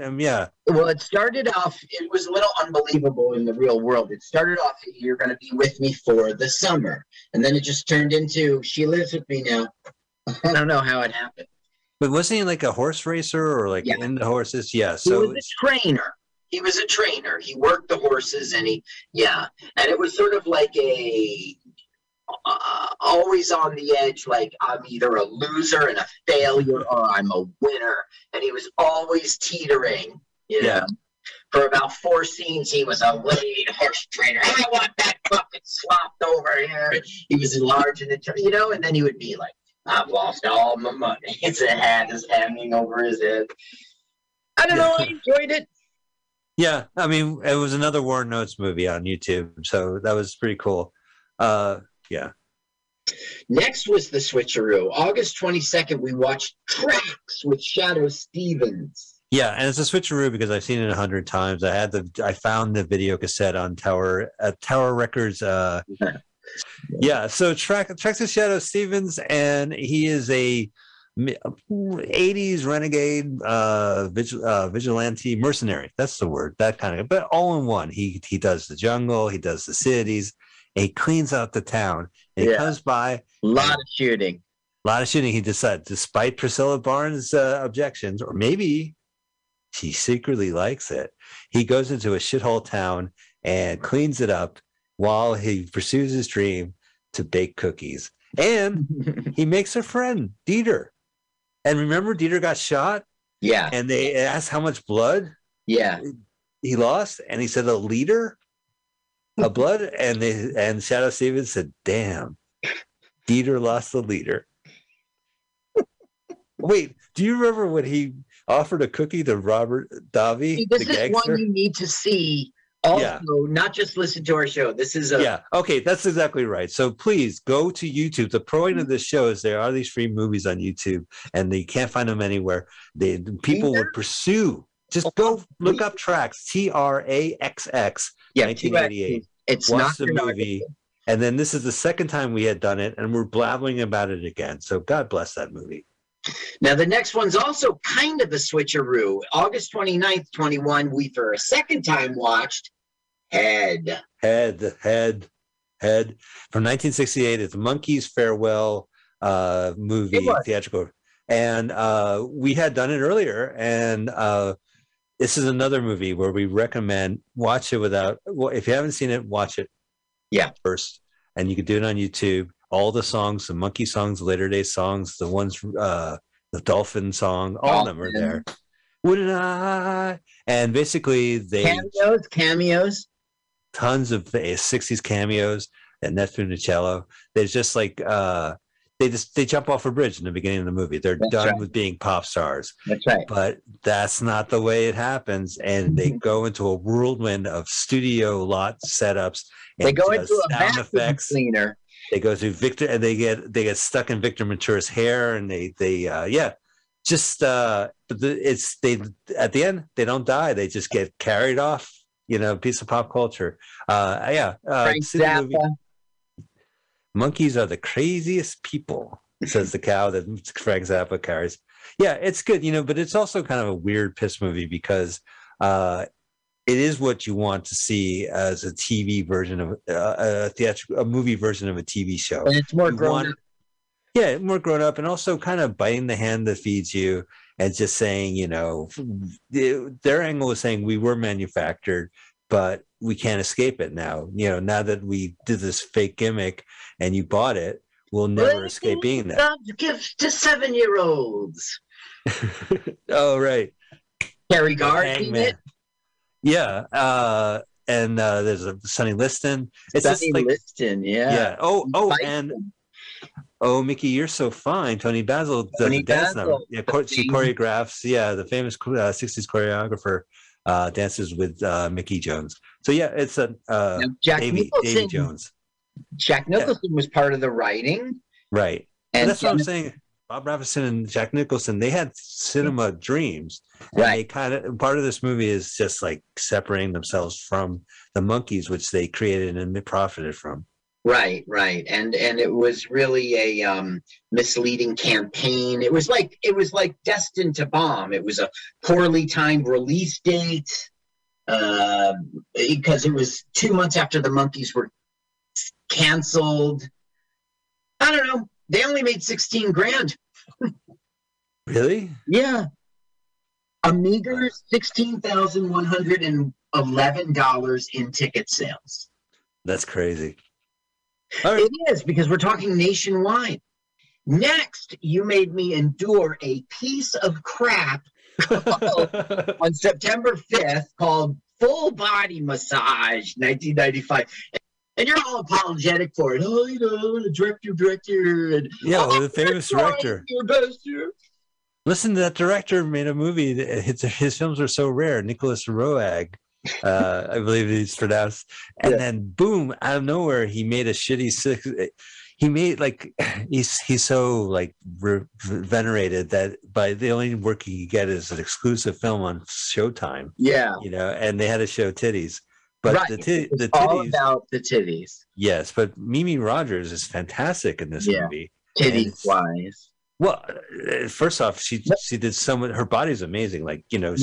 It's Linda Hamilton just built and. You're about to say she did a good acting job. Don't you dare! Don't you dare! No, I'm not gonna argue. I'm not gonna defend this movie. I know.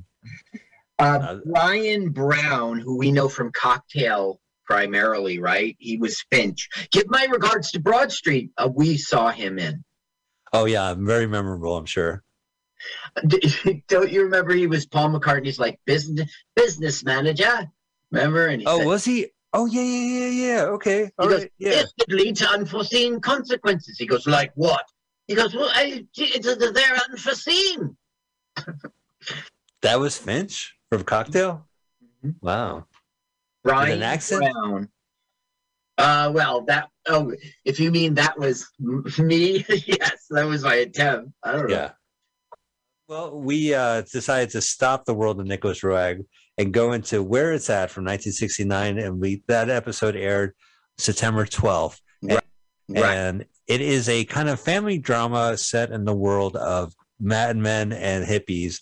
Mad Men, in this case, being a casino owner. Yeah. Whose son is he's where it's at, man. He's where it's at.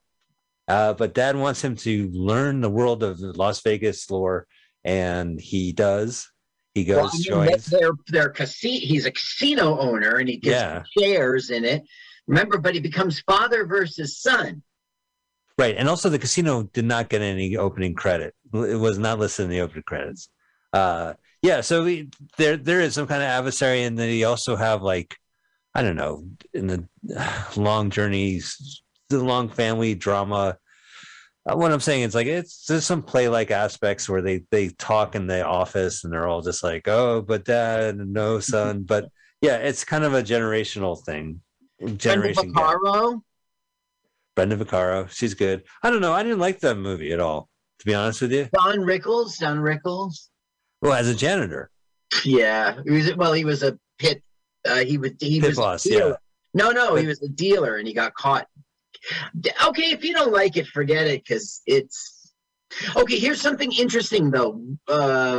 Richard Kimball, David Janssen, right? He was in Bonzo Goes to College. Uncredited. A football guy, like Jack. Oh, that's cool. Yeah, he must have been young, and they're like, "We need you." Mm-hmm. My big break, Freddie. I hope you see me when you do the threequel of Bonzo. Yeah, you remember that Bonzo movie? Yeah, there was a big hit. Yeah, I'm in this. Yeah. Well, there was Bedtime for Bonzo. Bonzo Goes to College, and then the third movie in the sequel. Was a third? No, they should be. They should be like Bonzo Infinity. Yeah, Bonzo Revolution. If there was a third Bonzo movie, I wish they would make it 1950s in black and white. Really do. Well, don't you feel like Air Bud and all those like made-for-video movies of like young little dogs or animatronic animals, like in live-action adventures? Yeah, it's kind of old hat, but it's a thriving business. All right. So where it's at, it definitely, like, if you want to check out Las Vegas in the 60s after watching Las Vegas Lady from the 70s, please do. It does show some of the casinos.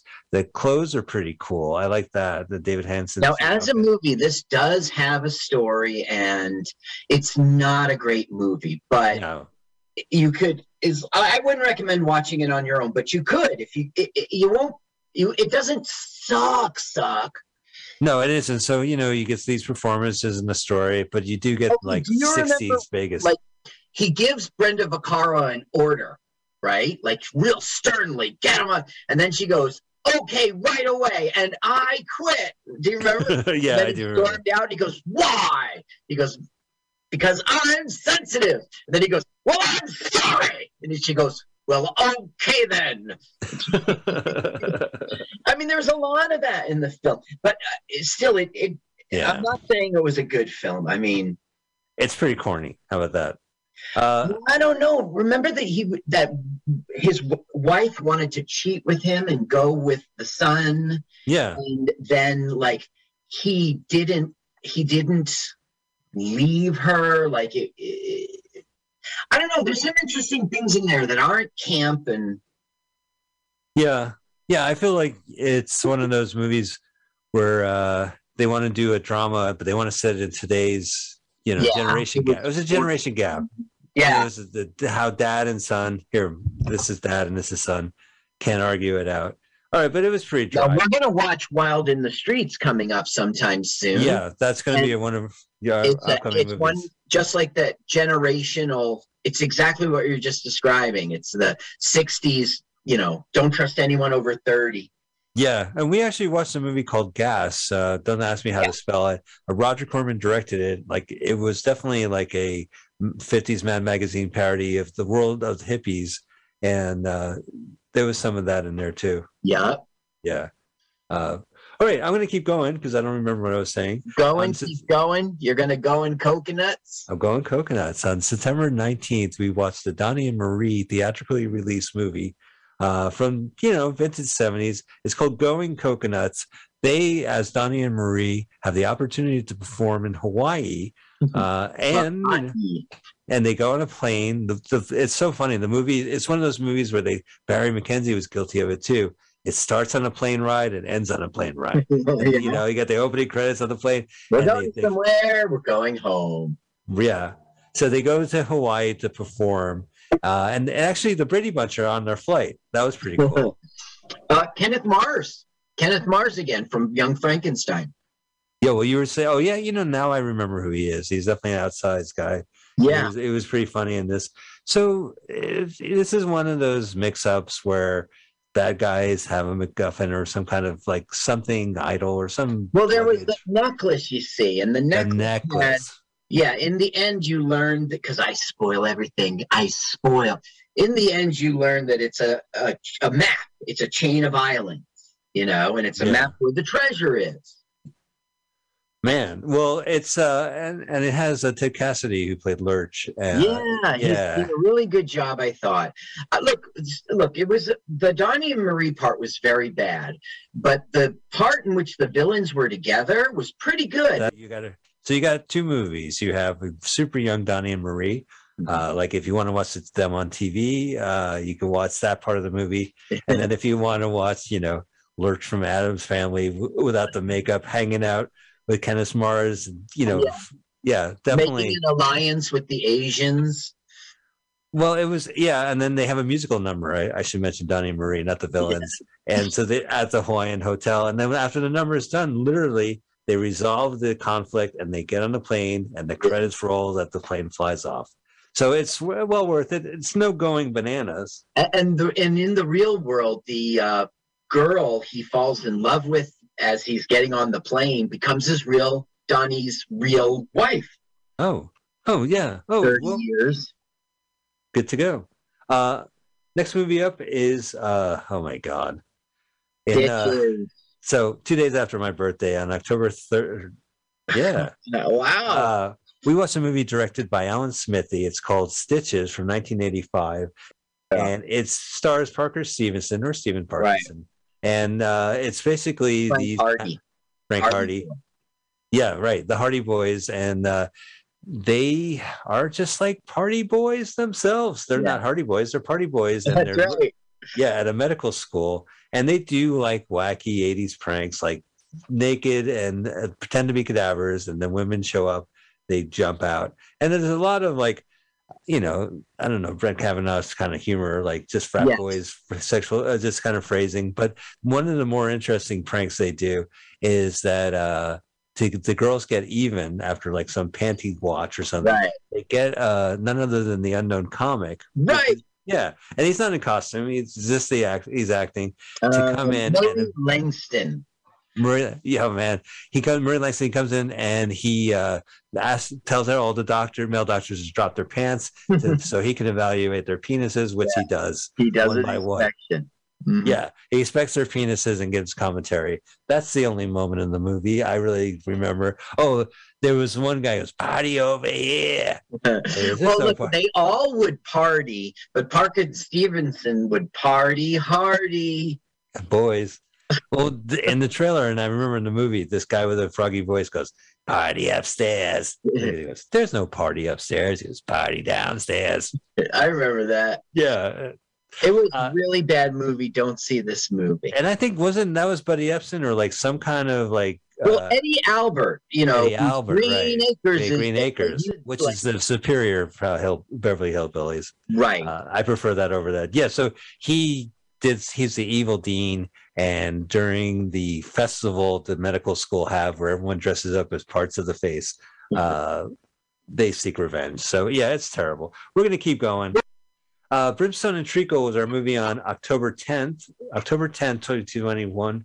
It is a 1982 movie based on the Dennis Potter, very somber, depressing, content warning, trigger warning, sexual assault movie. Basically, there is a guy. Sting.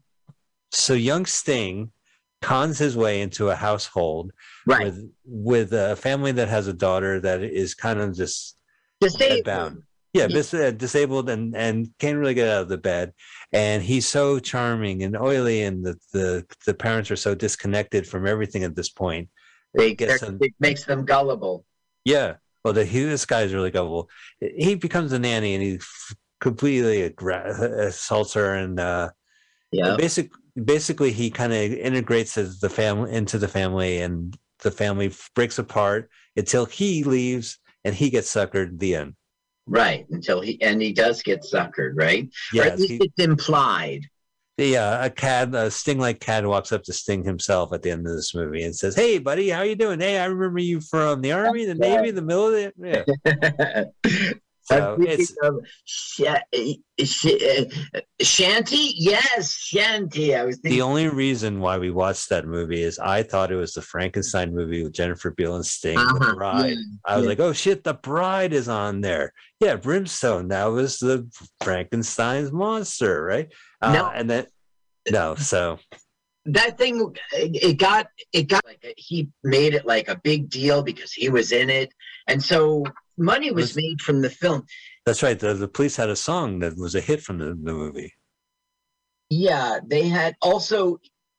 It was called "Spread a Little Happiness," and he was the template for the character Constantine in the DC universe of comic books. Right, the Alan Moore chain smoking. He's part of Justice League Dark. Carl, get with the times. He was introduced in Swamp Thing. That's right. Yeah, well, Alan Moore was writing it at the time. That's how he got the credit. And also, there was Keanu Reeves' movie. Give it a time. Yeah, I'd never finished that movie. Our next movie is one of my top 5. I keep saying top 5. It's probably 6 by this point of this list. Hostage Hotel. Carl, Hostage Hotel from 1999. We watched that on October 17th. Awful film. Don't watch it. Don't do this at home. Okay. Watch it with us. Yeah, watch it with us. It's basically Burt Reynolds had a series of made-for-TBS or TNT movies where he played a particular character, like a cop or detective, and each movie, and he had like Brian Dennehy? No, it wasn't. Please tell me the guy's name. We always mess that up. Hal Needham. No, well, Hal Needham's the director. Right. I'm so sorry. It was Charles Dunning. Charles Dunning. Durning. Yes, Durning. He looked better, So you mentioned Hal Needham. Hal Needham, of course, is the famous director, stuntman who directed Smokey and the Bandit, Stroker Ace, several movies with Burt Reynolds. Right. In this movie, he has the Alan Smithy moniker. It says directed by Alan Smithy. He disassociated himself from this TV movie. There is a hostage situation in a hotel. They call Burt Reynolds. Oh, it's horrible.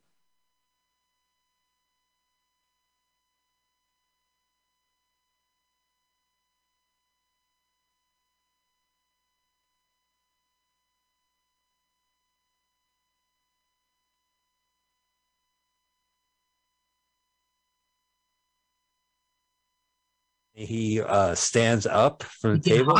Move. He looks like me behind you. That's how bad that guy was. So yeah. All right, less said the better, but I do like that movie a lot. Oh, that's me at Sketchfest. Yeah. See, I look like Brian Dennehy in all these. Oh, that's me in The Godfather. We're doing a video thing. Oh yeah, Carl. All right, we're gonna keep going. Yeah, that was a disaster. All right, ladies and gentlemen, no, it's a beautiful club, and I did it wrong. On October 24th, we watched Tilt from 1979, which is a Brooke Shields movie. Right. No stranger to us. And she was really good in this. She was literally 14 years old. And she, it was like Thunderground, but with pinball. So instead of doing street fighting, she would go and go to the arcade and hustle dudes. And then himself says, "Hey, you're hustling. Let's go." And he kind of there was the. No, I think you're right. She hustled a little bit. Yeah, you're right. No, I think but he saw potential and he kind of groomed her, exploited her. Yeah, and to become and he gets a cut of it. So and ultimately she meets the king of pinball himself, who has his own like warehouse where he has his pinball machines, and they do some serious betting. Charles Durning again. He looks a little better in this movie, 1979. Yeah, 1990. So this is 20 years prior to his appearance. He was just as fat. He could walk. He could get around. You know what I mean? He had mobility. You can see me on the video. Just poor guy. Anyway, you were showing pictures of myself, and I'd look just as big as Denny. So No, I wasn't seeing that. Listen, right. he was in Meatballs 3 Summer Job. He was that guy in the doorman at that's right. Gates of Heaven. Yeah.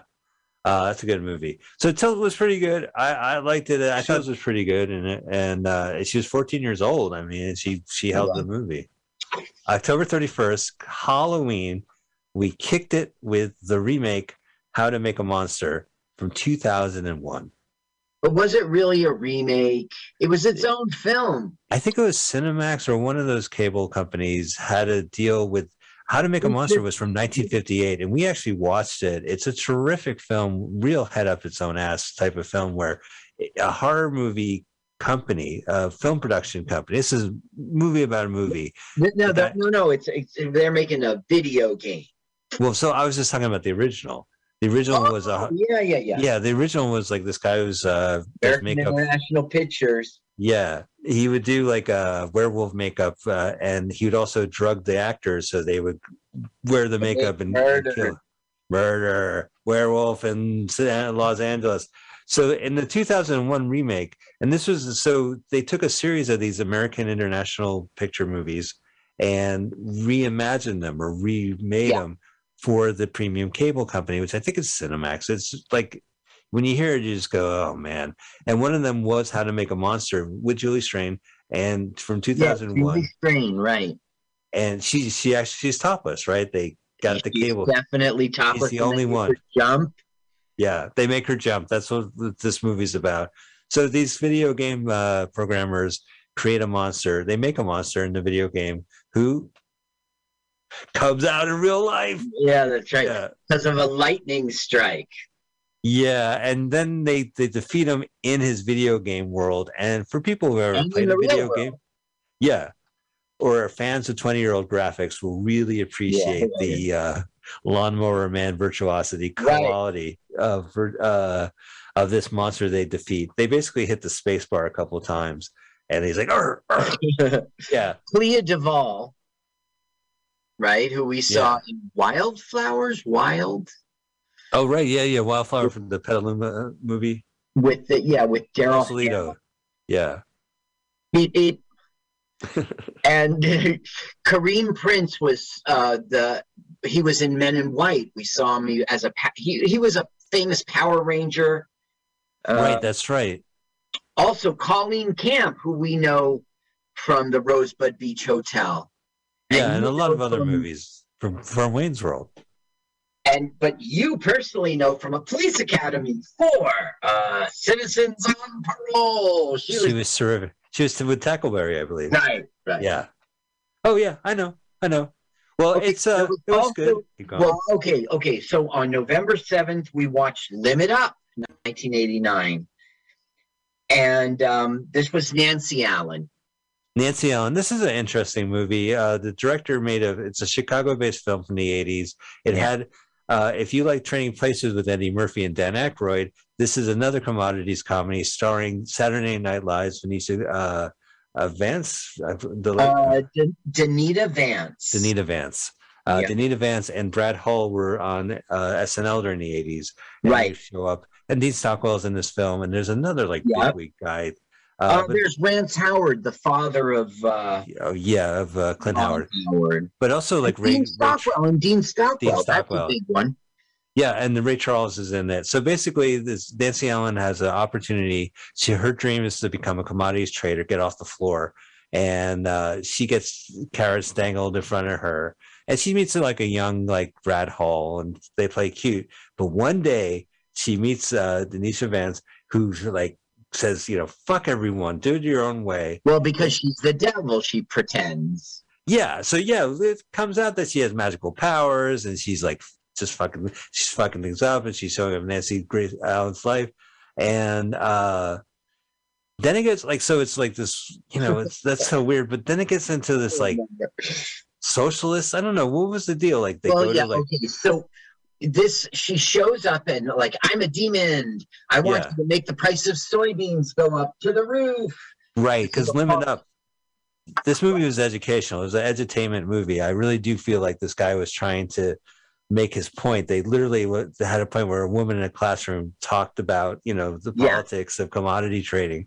And you're like, what's this movie doing? But Limit Up, if I remember, is that if you sell too much soybeans or the price gets too crazy. Yeah, if the price gets too crazy and you see that there's going to be a crash, essentially, you make a limit. You just say no more trading. And there's also limit down.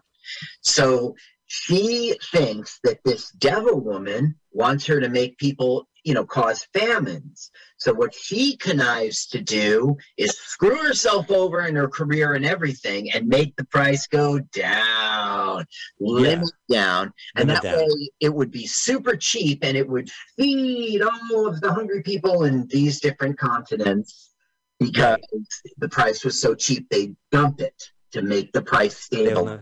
And that's what she does. And then at the end, the man's like, okay, great. Don't worry about it. I'm not going to get you. You passed the test or whatever. She was an angel. She was an angel. And she was reporting to Ray Charles this whole time, who I guess he was God. And Ray Charles, it was like the magical Negro. And I don't know that stereotype. You mentioned all throughout the episode. Yeah, I just talked to you about it. It's just like this. What movie has the magical Negro? What Legend of Bagger Vance with that Will Smith movie? He helps the that's golfer. Kind of modern. You're talking like there's always Green Mile, but I mean it's a trope, as they say. It's a cliche, and it's just I didn't remember that when I saw the movie back in the day. Right. I also saw it on an airplane. Yeah, I know, and then I never seen it again, and now it's on YouTube. So God bless on that. That's the show. And I like, I like both the SNL actors. It was great to see both of them again, and in a movie. But it was, and then just like the funny thing I remember about that movie is that Ray Charles is out in the streets and he has a saxophone and he's playing in front of a brick wall of a building.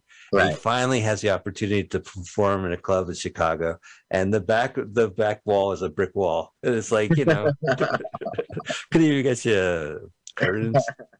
Well, that's Limit Up. It's a strange movie. And you know what? The director himself posted it on his YouTube channel. And not much, more discussions about commodities, I guess, or politics, what have you. But that was pretty interesting. All right. The next one you have to lead because it was a switcheroo. On November 14th, we watched The Defective Detective with Jerry Lewis. Yeah, and it has several other AKA movie titles, but this is the one where you could find it on YouTube. And it was a great find on YouTube. Jerry Lewis in the 80s made 2 films in France, and one of the agreements was, don't you ever show it in the United States. Well, thanks to YouTube, everyone could see it. And basically, he is a Las Vegas cop. He probably just caught Stella Stevens from Nutty Professor. They were Nutty Professor again. Wow, that's weird. The co-stars of Nutty Professor both played Las Vegas, criminal and cop, I guess. Mm-hmm. It's like the Las Vegas heat. Anyway, I'm rambling. He lands in Paris. He lands in France, and he sees he loves his opera star. And he sees her in the airport. He's like, I love you. And he pulls out a cassette player. He's there because he's visiting his ex-wife and her new husband, who picks him up at the airport. He's like a famous French guy. And but in this movie, he's just a deadpan clown. And they get into trouble, but he's also they do fish burger stuff. Yeah, they are quibble over the TV set and food, and they sit by a swimming pool and try to have dinner and shit like that.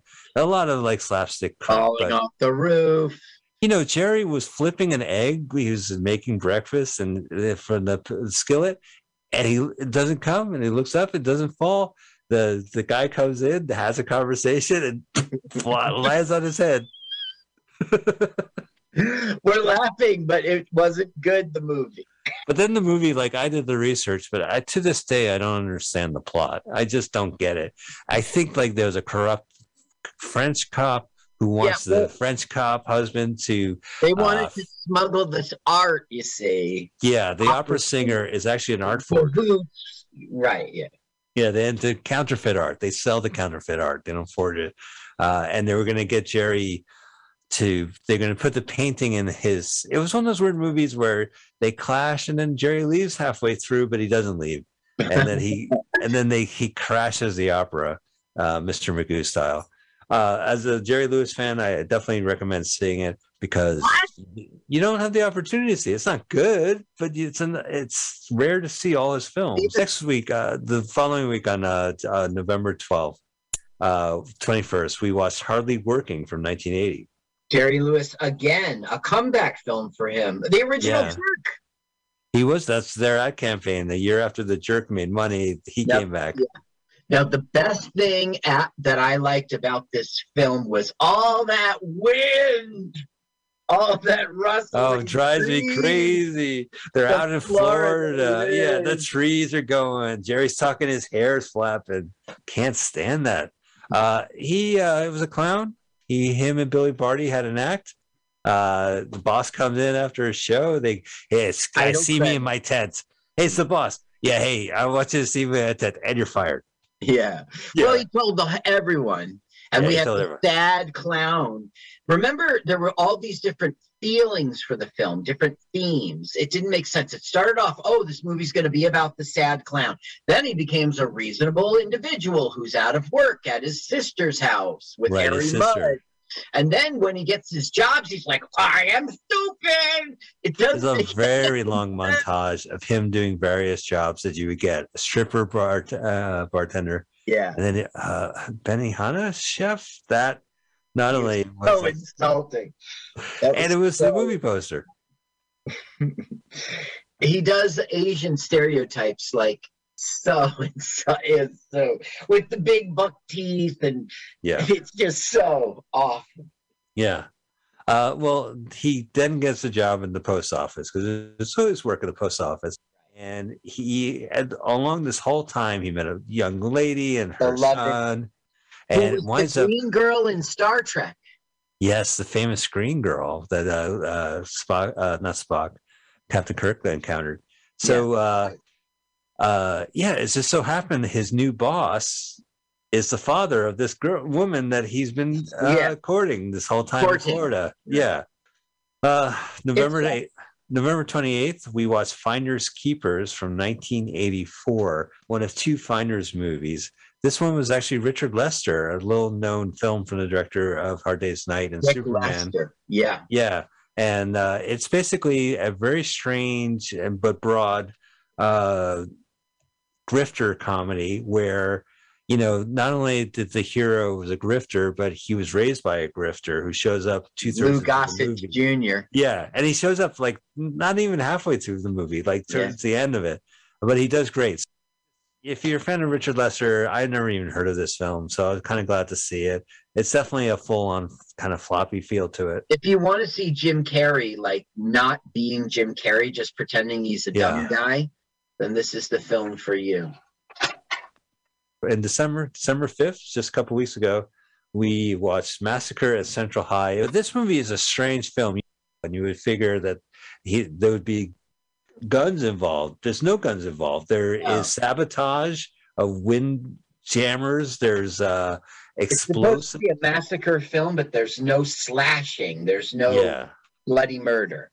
He does clever little tricks. Bombs. Dynamite rock slide, right? Dynamite avalanche. Right, yeah, like perfect timing. It just so happens. And he went to the hang glider and he undid the do not electrocute button. Yeah, they had a do not electrocute button and he disabled it. Yeah. So when the guy was going to electrocute, he kept pressing the button and it goes click, click, click, click, click, click, click, click, click. What this damn thing? He sabotages a paraglider. And so the paraglider loses control and goes to electrical wire. Like the perfect timing, he hits the wire. It is outrageous. And you know what? This movie is like, we have favorites.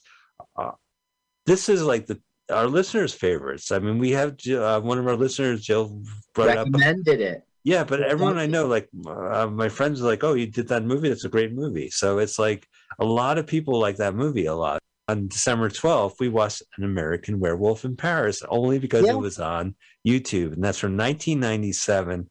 Right. It was a belated sequel to the early 80s American Werewolf in London. Julie Depley. Oh, yeah, Depley. You know, she was also in Kill Bill. Right. Yeah. Yeah, and she was. I read about her after we talked about her on the show because I was like, I can't believe I wasn't that prepared because I know she did 2 days in Paris and 2 days in New York with Chris Rock, and I think she was in another movie with Chris Rock, and that's why she picked him. Yeah, this movie, she hated making it. She only did it because she had to pay rent. She said, I'll never do Hollywood movies again, which wasn't true, but she did walk away, you know. She meant it at the time. And this also had, I had a celebrity comedian countdown with Craig Loigren, who was invited to be on the podcast, but he didn't make it. So he did the countdown. He really would have been good on this. He really, he enjoyed this film, but he didn't like the computer graphics. Well, it was one of those new movies back in the day that was using computer graphics. It wasn't just Godzilla that was doing it back in '97 or Congo. It was also American Werewolf. And what were the special effects? They bungee jump off the Eiffel Tower? No, yes, but that could have been practical. I don't know. You be right, but it's the werewolves that were. Yeah, that was. So, the first movie was well known for its Rick Baker practical, and this one was computer generated. Right. Yeah. I also he had buddies who's an American in Paris, and he was with some bros,